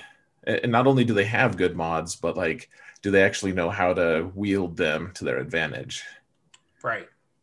Yeah. I went up against a team, or didn't go up against a team in territory war today, where was it Gideon or Stark? No, it had to be Gideon, because the trooper was when you add the Veer's lead, so you add the 20 speed, it brought him up to 340. And with what I had left character-wise, the fastest character I could get was 336. And it's just like, oh, well, God, this sucks. Like, there's literally nothing I can do. There's G12 characters on the board, but the one character on the team is amazingly modded, and it just takes away all of your counters. So improving your mods are like number one, the end all, damn it all of how to improve your roster at this point. Yeah, I gotta Gotta love a good end all damn it all. All right. The last question, it's kind of a spin-off of this question. What mod sets are you currently farming? Right now, I'll focus on speed with like just a couple. If I get bored, I do a little bit of offense set Yeah. mods because right now, by far, those are the two sets that are the most in demand. For me, like you can't.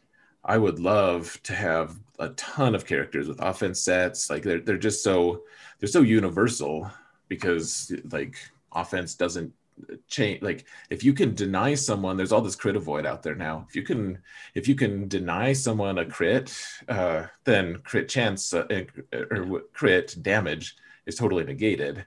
Offense is forever. Right. Much like diamonds. Um, and speed is, I mean, people say like, oh, we don't need speed anymore. It's not the meta. And you don't necessarily need a ton of speed, but there are a ton of characters lately who like desperately want to be super duper duper fast, like Supreme Leader Kylo and Sith Eternal wants to be fast. And I mean, everyone, the Moff Gideon like wants to be like screaming fast. And I also want Bosk to be really fast and Grief to be really fast. You know, everyone wants to be fast. So I find myself at a great deficit of speed mods suddenly. What about you, Solo? Yeah, well, I'm currently in a mod slicing week because I farmed mods for 3 weeks and now I'm going to slice them all up.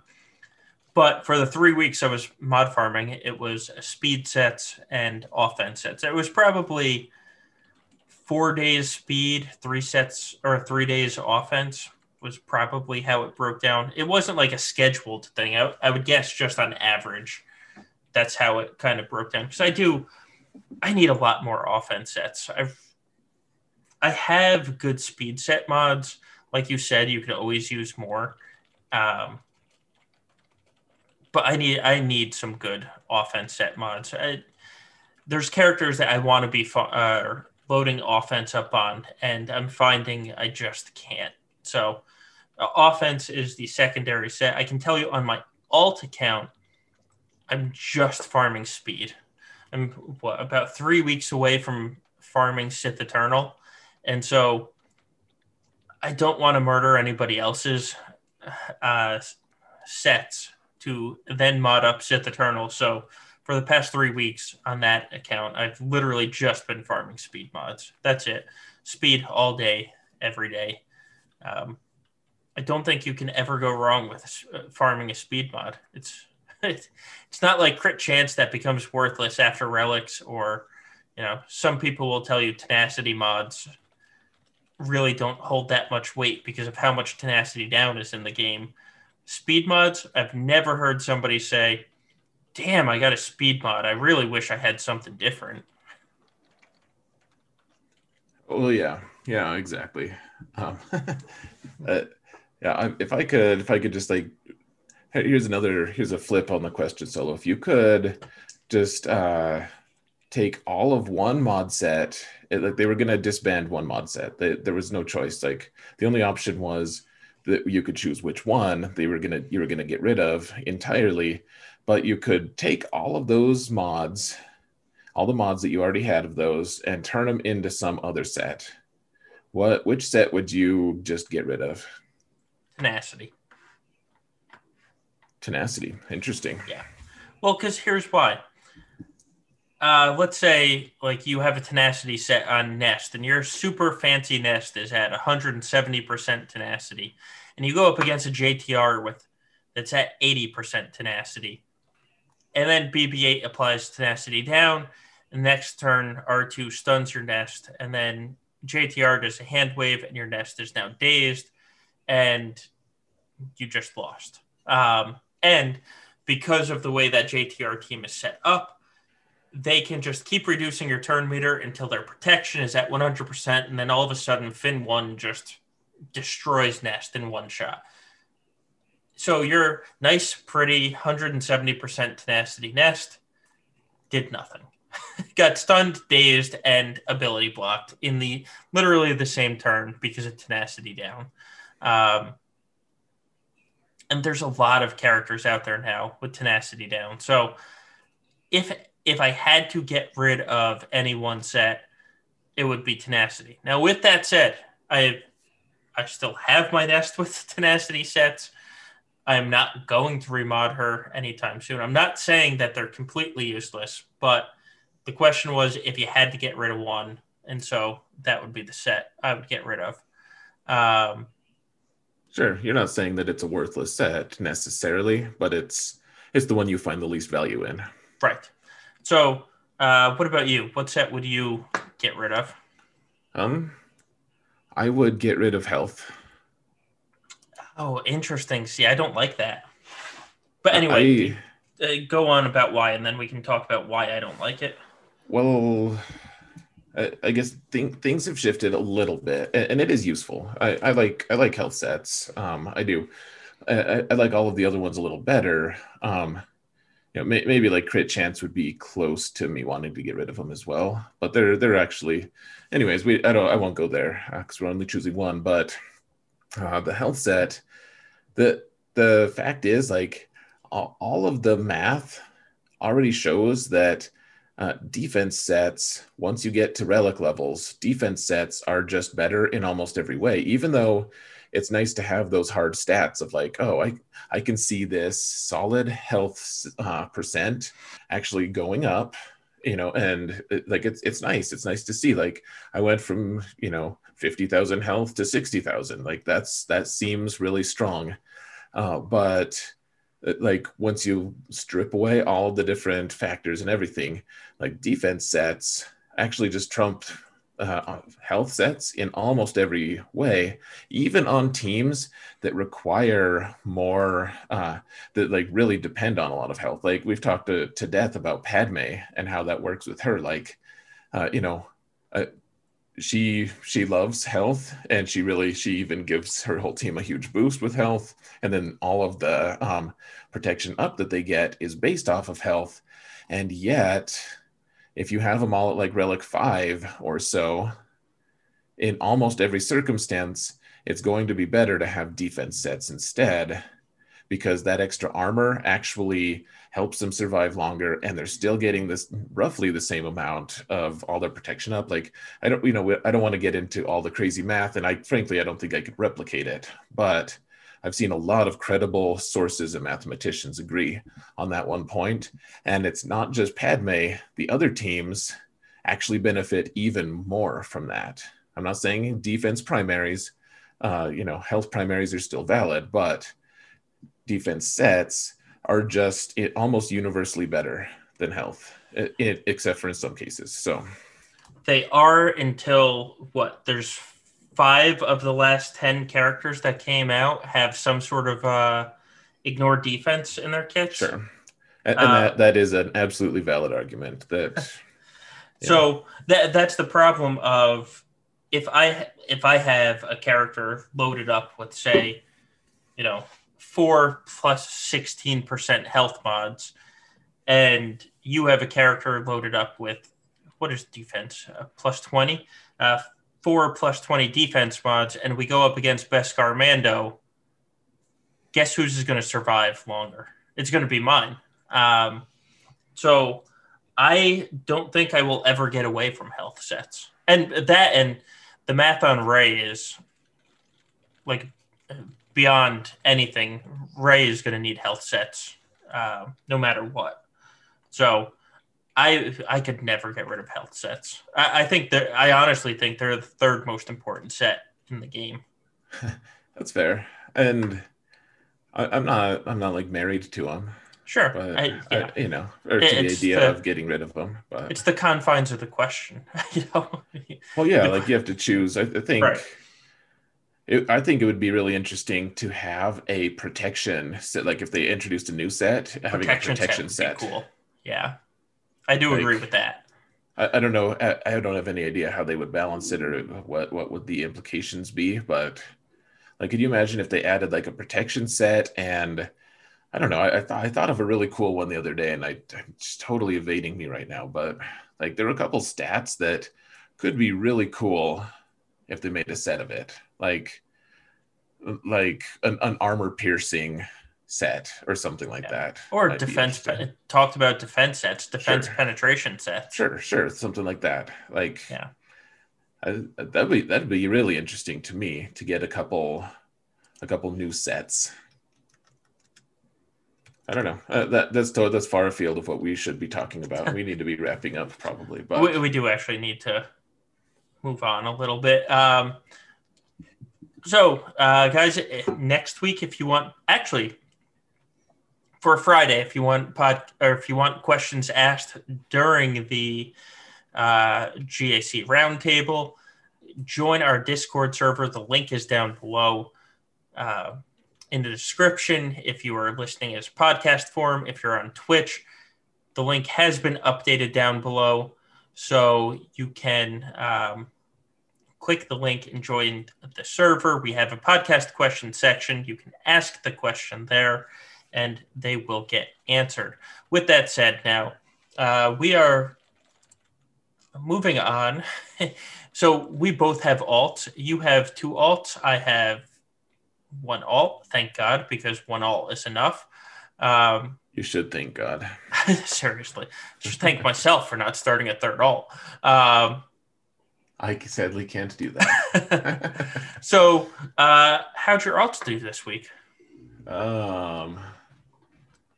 Okay, so I'll start with the least epic one first, I guess, this time. So Prevail Man, Division 8. I had already lost 2 matches this season with him, so I was in actual real danger of potentially missing Kyber if I didn't win at least 2 of these. Because I was like, oh, I'm easily in, and then I realized that instead of getting 200 or 2,000 for a win, banners for a win in Division 8, you only get 1,000 for a win.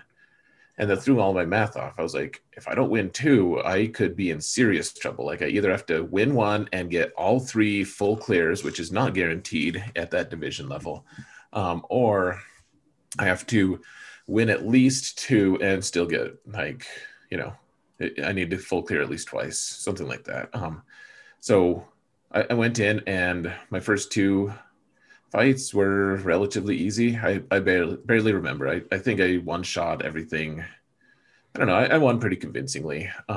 The second match, the guy had this crazy. He had Darth Revan at that level, which, I mean, it's possible. You can totally do that in Division 8, but like, his roster was hugely impressive. I was like, how did you? This is amazing. Like, just crazy how focused it was. I was like, man, maybe I need to go back and redraw like my strategies, but he kept everything for offense.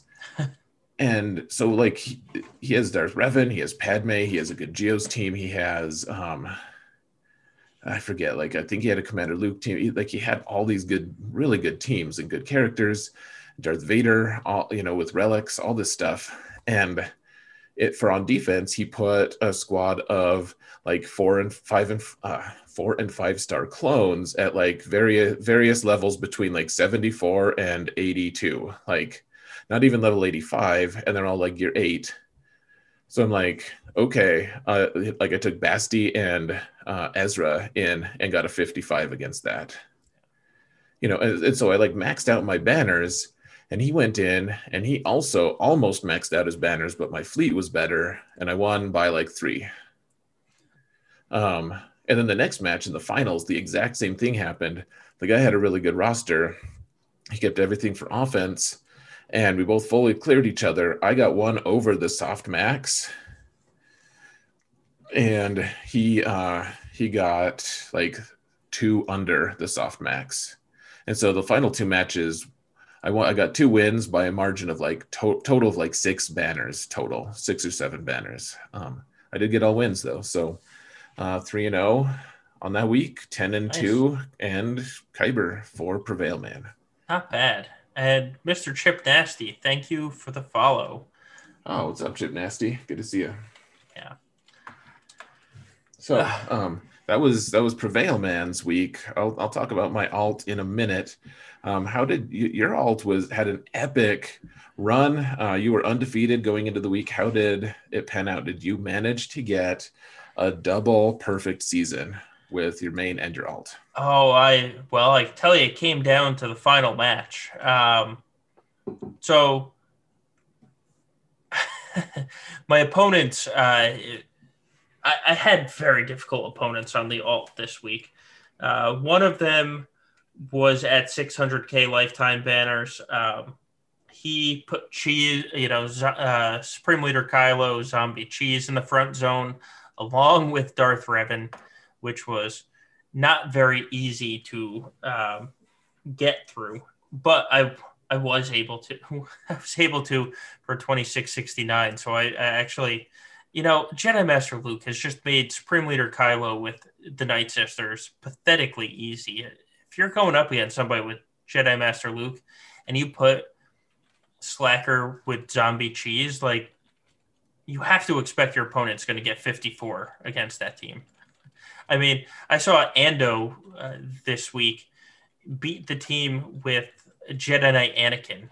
Like, that was his damage dealer. It was Jedi Knight Luke, Old Ben, Jedi Knight Anakin, and he beat it for high banners. Like, so I got high banners there. I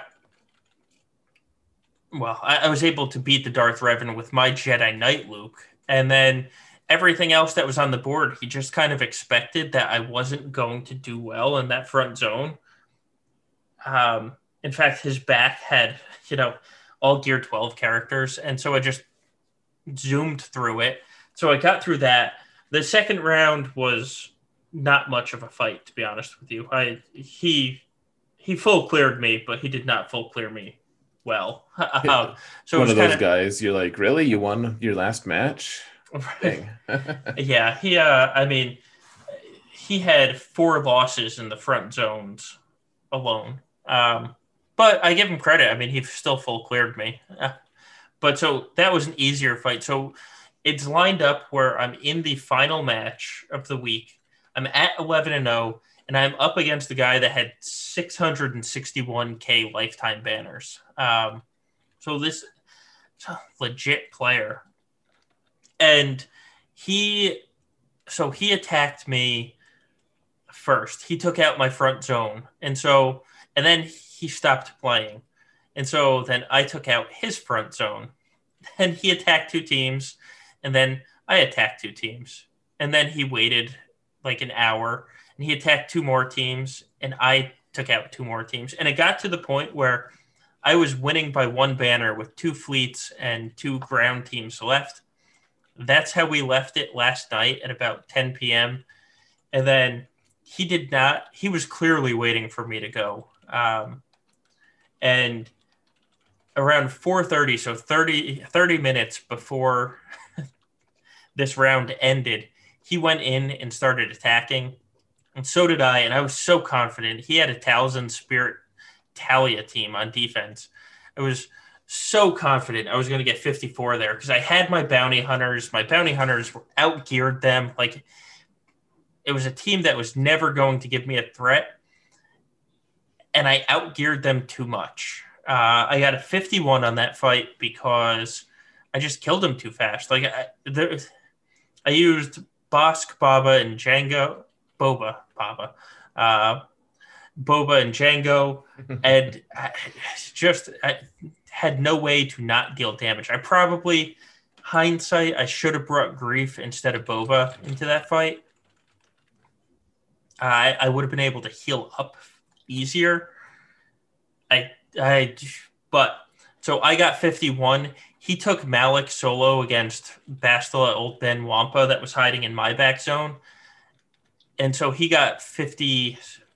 Yeah, he got 56. And so that was a 5 banner swing. I was up by 1. I was now down by 4. We both got 54 on the last ground team. We went into fleets. And I needed, on my last fleet, I needed to get a 69 to win. So I had, obviously, I had to take chances. I had Negotiator. I threw in Negotiator, Rex, and Houndstooth with Plo as a reinforcement, to go up against a Akbar Falcon Y-Wing Bigs team, and I came so close to pulling this off.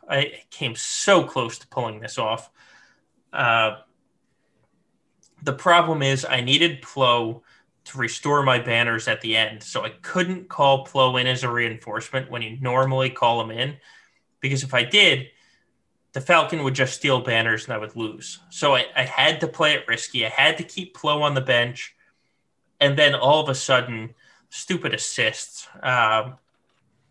They took out my Houndstooth because it was attack, assist, boom, Houndstooth was gone.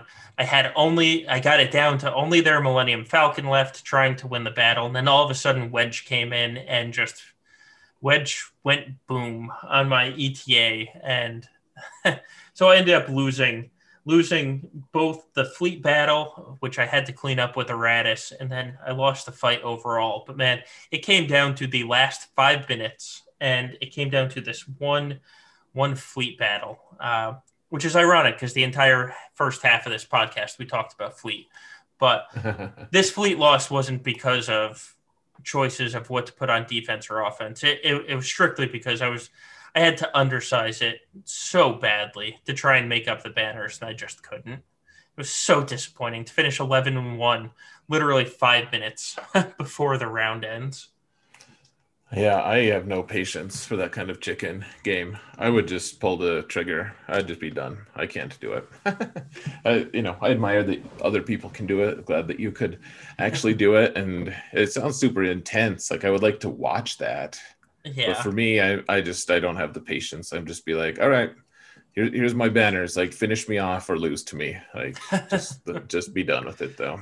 Yeah, I thought about doing that, but he was too good of a player to just put up a good score.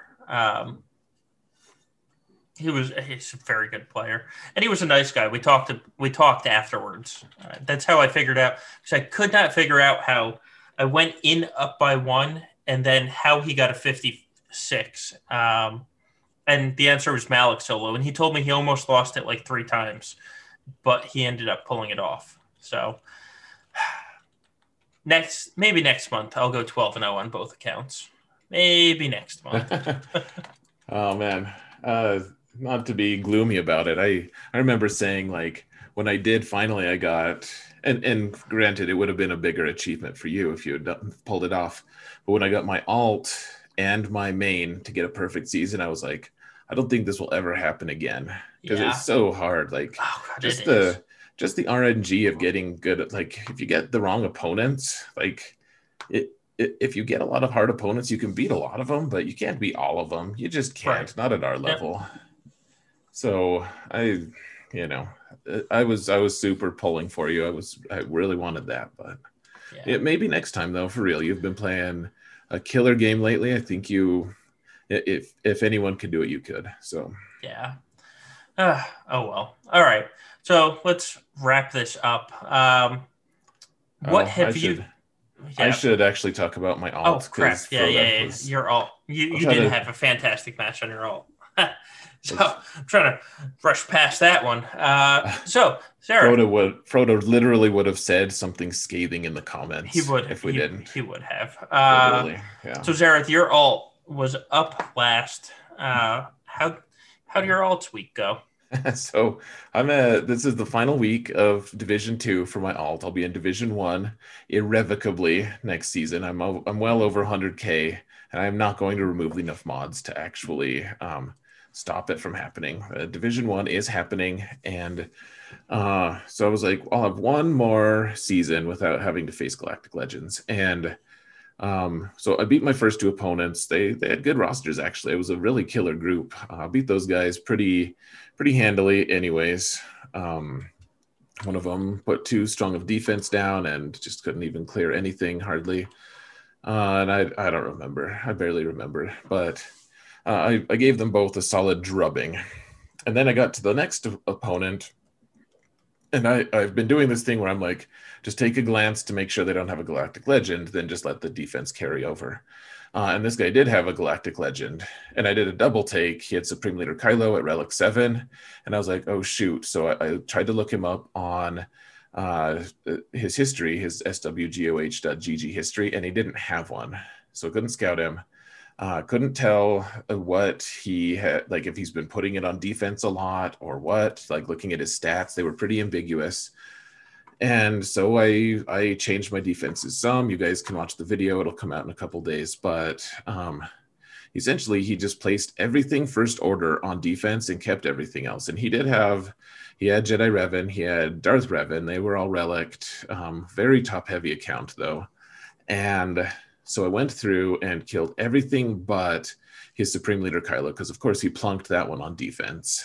And I was trying my hardest to clear with characters that weren't good at killing Supreme Leader Kylo. And so, I eventually made it through all of his stuff. It wasn't that good. I did fail against his Relic 7 Kylo Ren, because how the hell do you kill Relic 7 KRU with low relics? It's just hard. And he was well modded and everything. So then I was like, okay, so if I can kill, he had Hux and First Order Stormtrooper, which are like the perfect ads in 3v3 if you're not doing like the DACA zombie cheese thing, which he didn't, thankfully. I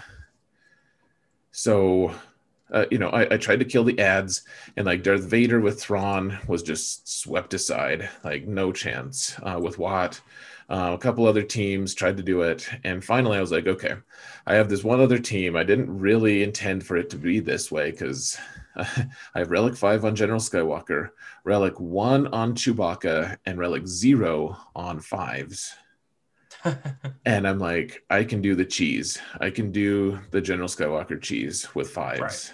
Right. And the one factor that was good here, he didn't have his ultimate. So, I'd be remiss if I didn't say that. He didn't have his ultimate yet. And if he did, I probably wouldn't have gotten paired with him, frankly. So there's that. But this is the first Galactic Legend I've ever faced, actually, on my alt at any point. Like, no one has had a Galactic Legend that I've faced until now. And so, of course, he just parks him down and expects to win.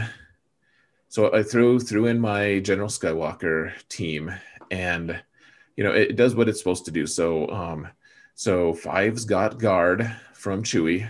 I did specifically, actually, that's like the one thing I've specifically done on that account is make sure that 5s would get the guard if it came down to it. So that means you can't crit him, you can't stun 5s or anything. So and every time Chewie does something, it heals 5s a little bit. So anyways, Kylo is hitting and just making gas sit down super fast. And over time, I'm able to kill the ads. And then, I even got a couple hits on Kylo. And then he finally whittled his way through my Relic 0 5s. Like, if my 5s had been Relic, 5, I would have been golden, probably. But he died. And I was like, oh, man, we're just screwed. I think I'm just screwed. This sucks. And then he goes and kills Chewie. And and Skywalker has stood up. He's done a couple attacks. He's reduced a little health. And I'm like, okay, I have all attacks available. And I don't think I can kill him because he's at full health. Doesn't have protection, but he's full health. And so I just stopped. I'm like, guys, someone tell me which one is better. Should I do the armor shred first, or should I do the AoE first? And everyone said, do the armor shred first. And I think there's an argument for both, actually. But I did the armor shred first, did some damage, didn't even do half 50% of his health, though. I'm like, man, and that was the big hit. And then and I was like, well, we tried, right? Like, guys, this was a good time. And then he does his AoE hit, his second follow-up hit, and crits and kills him. He killed Kylo, and the victory screen flashed 17 banners. And it was so exciting, though. It was so fun. Like, I was like, normally I'm pretty even keel. Like, I don't get all excited and crazy. That's not really my style. And I was just like, yes. I was like, unfortunately, guys, at this point, Solo lost internet, and we just had to stop the podcast. So I did end up winning my alt battle. They put trash in the back. I was able to clear it with my slightly less trashy trash, and that was that. And that's what we're going to be publishing. So sorry to end so abruptly, but we love you, and um, don't be dicks. I don't think I'm going to say Solo's part because he lost power, and I don't have to say what he says. All right, guys. I'll see you on the other side. Well, some of you. Goodbye.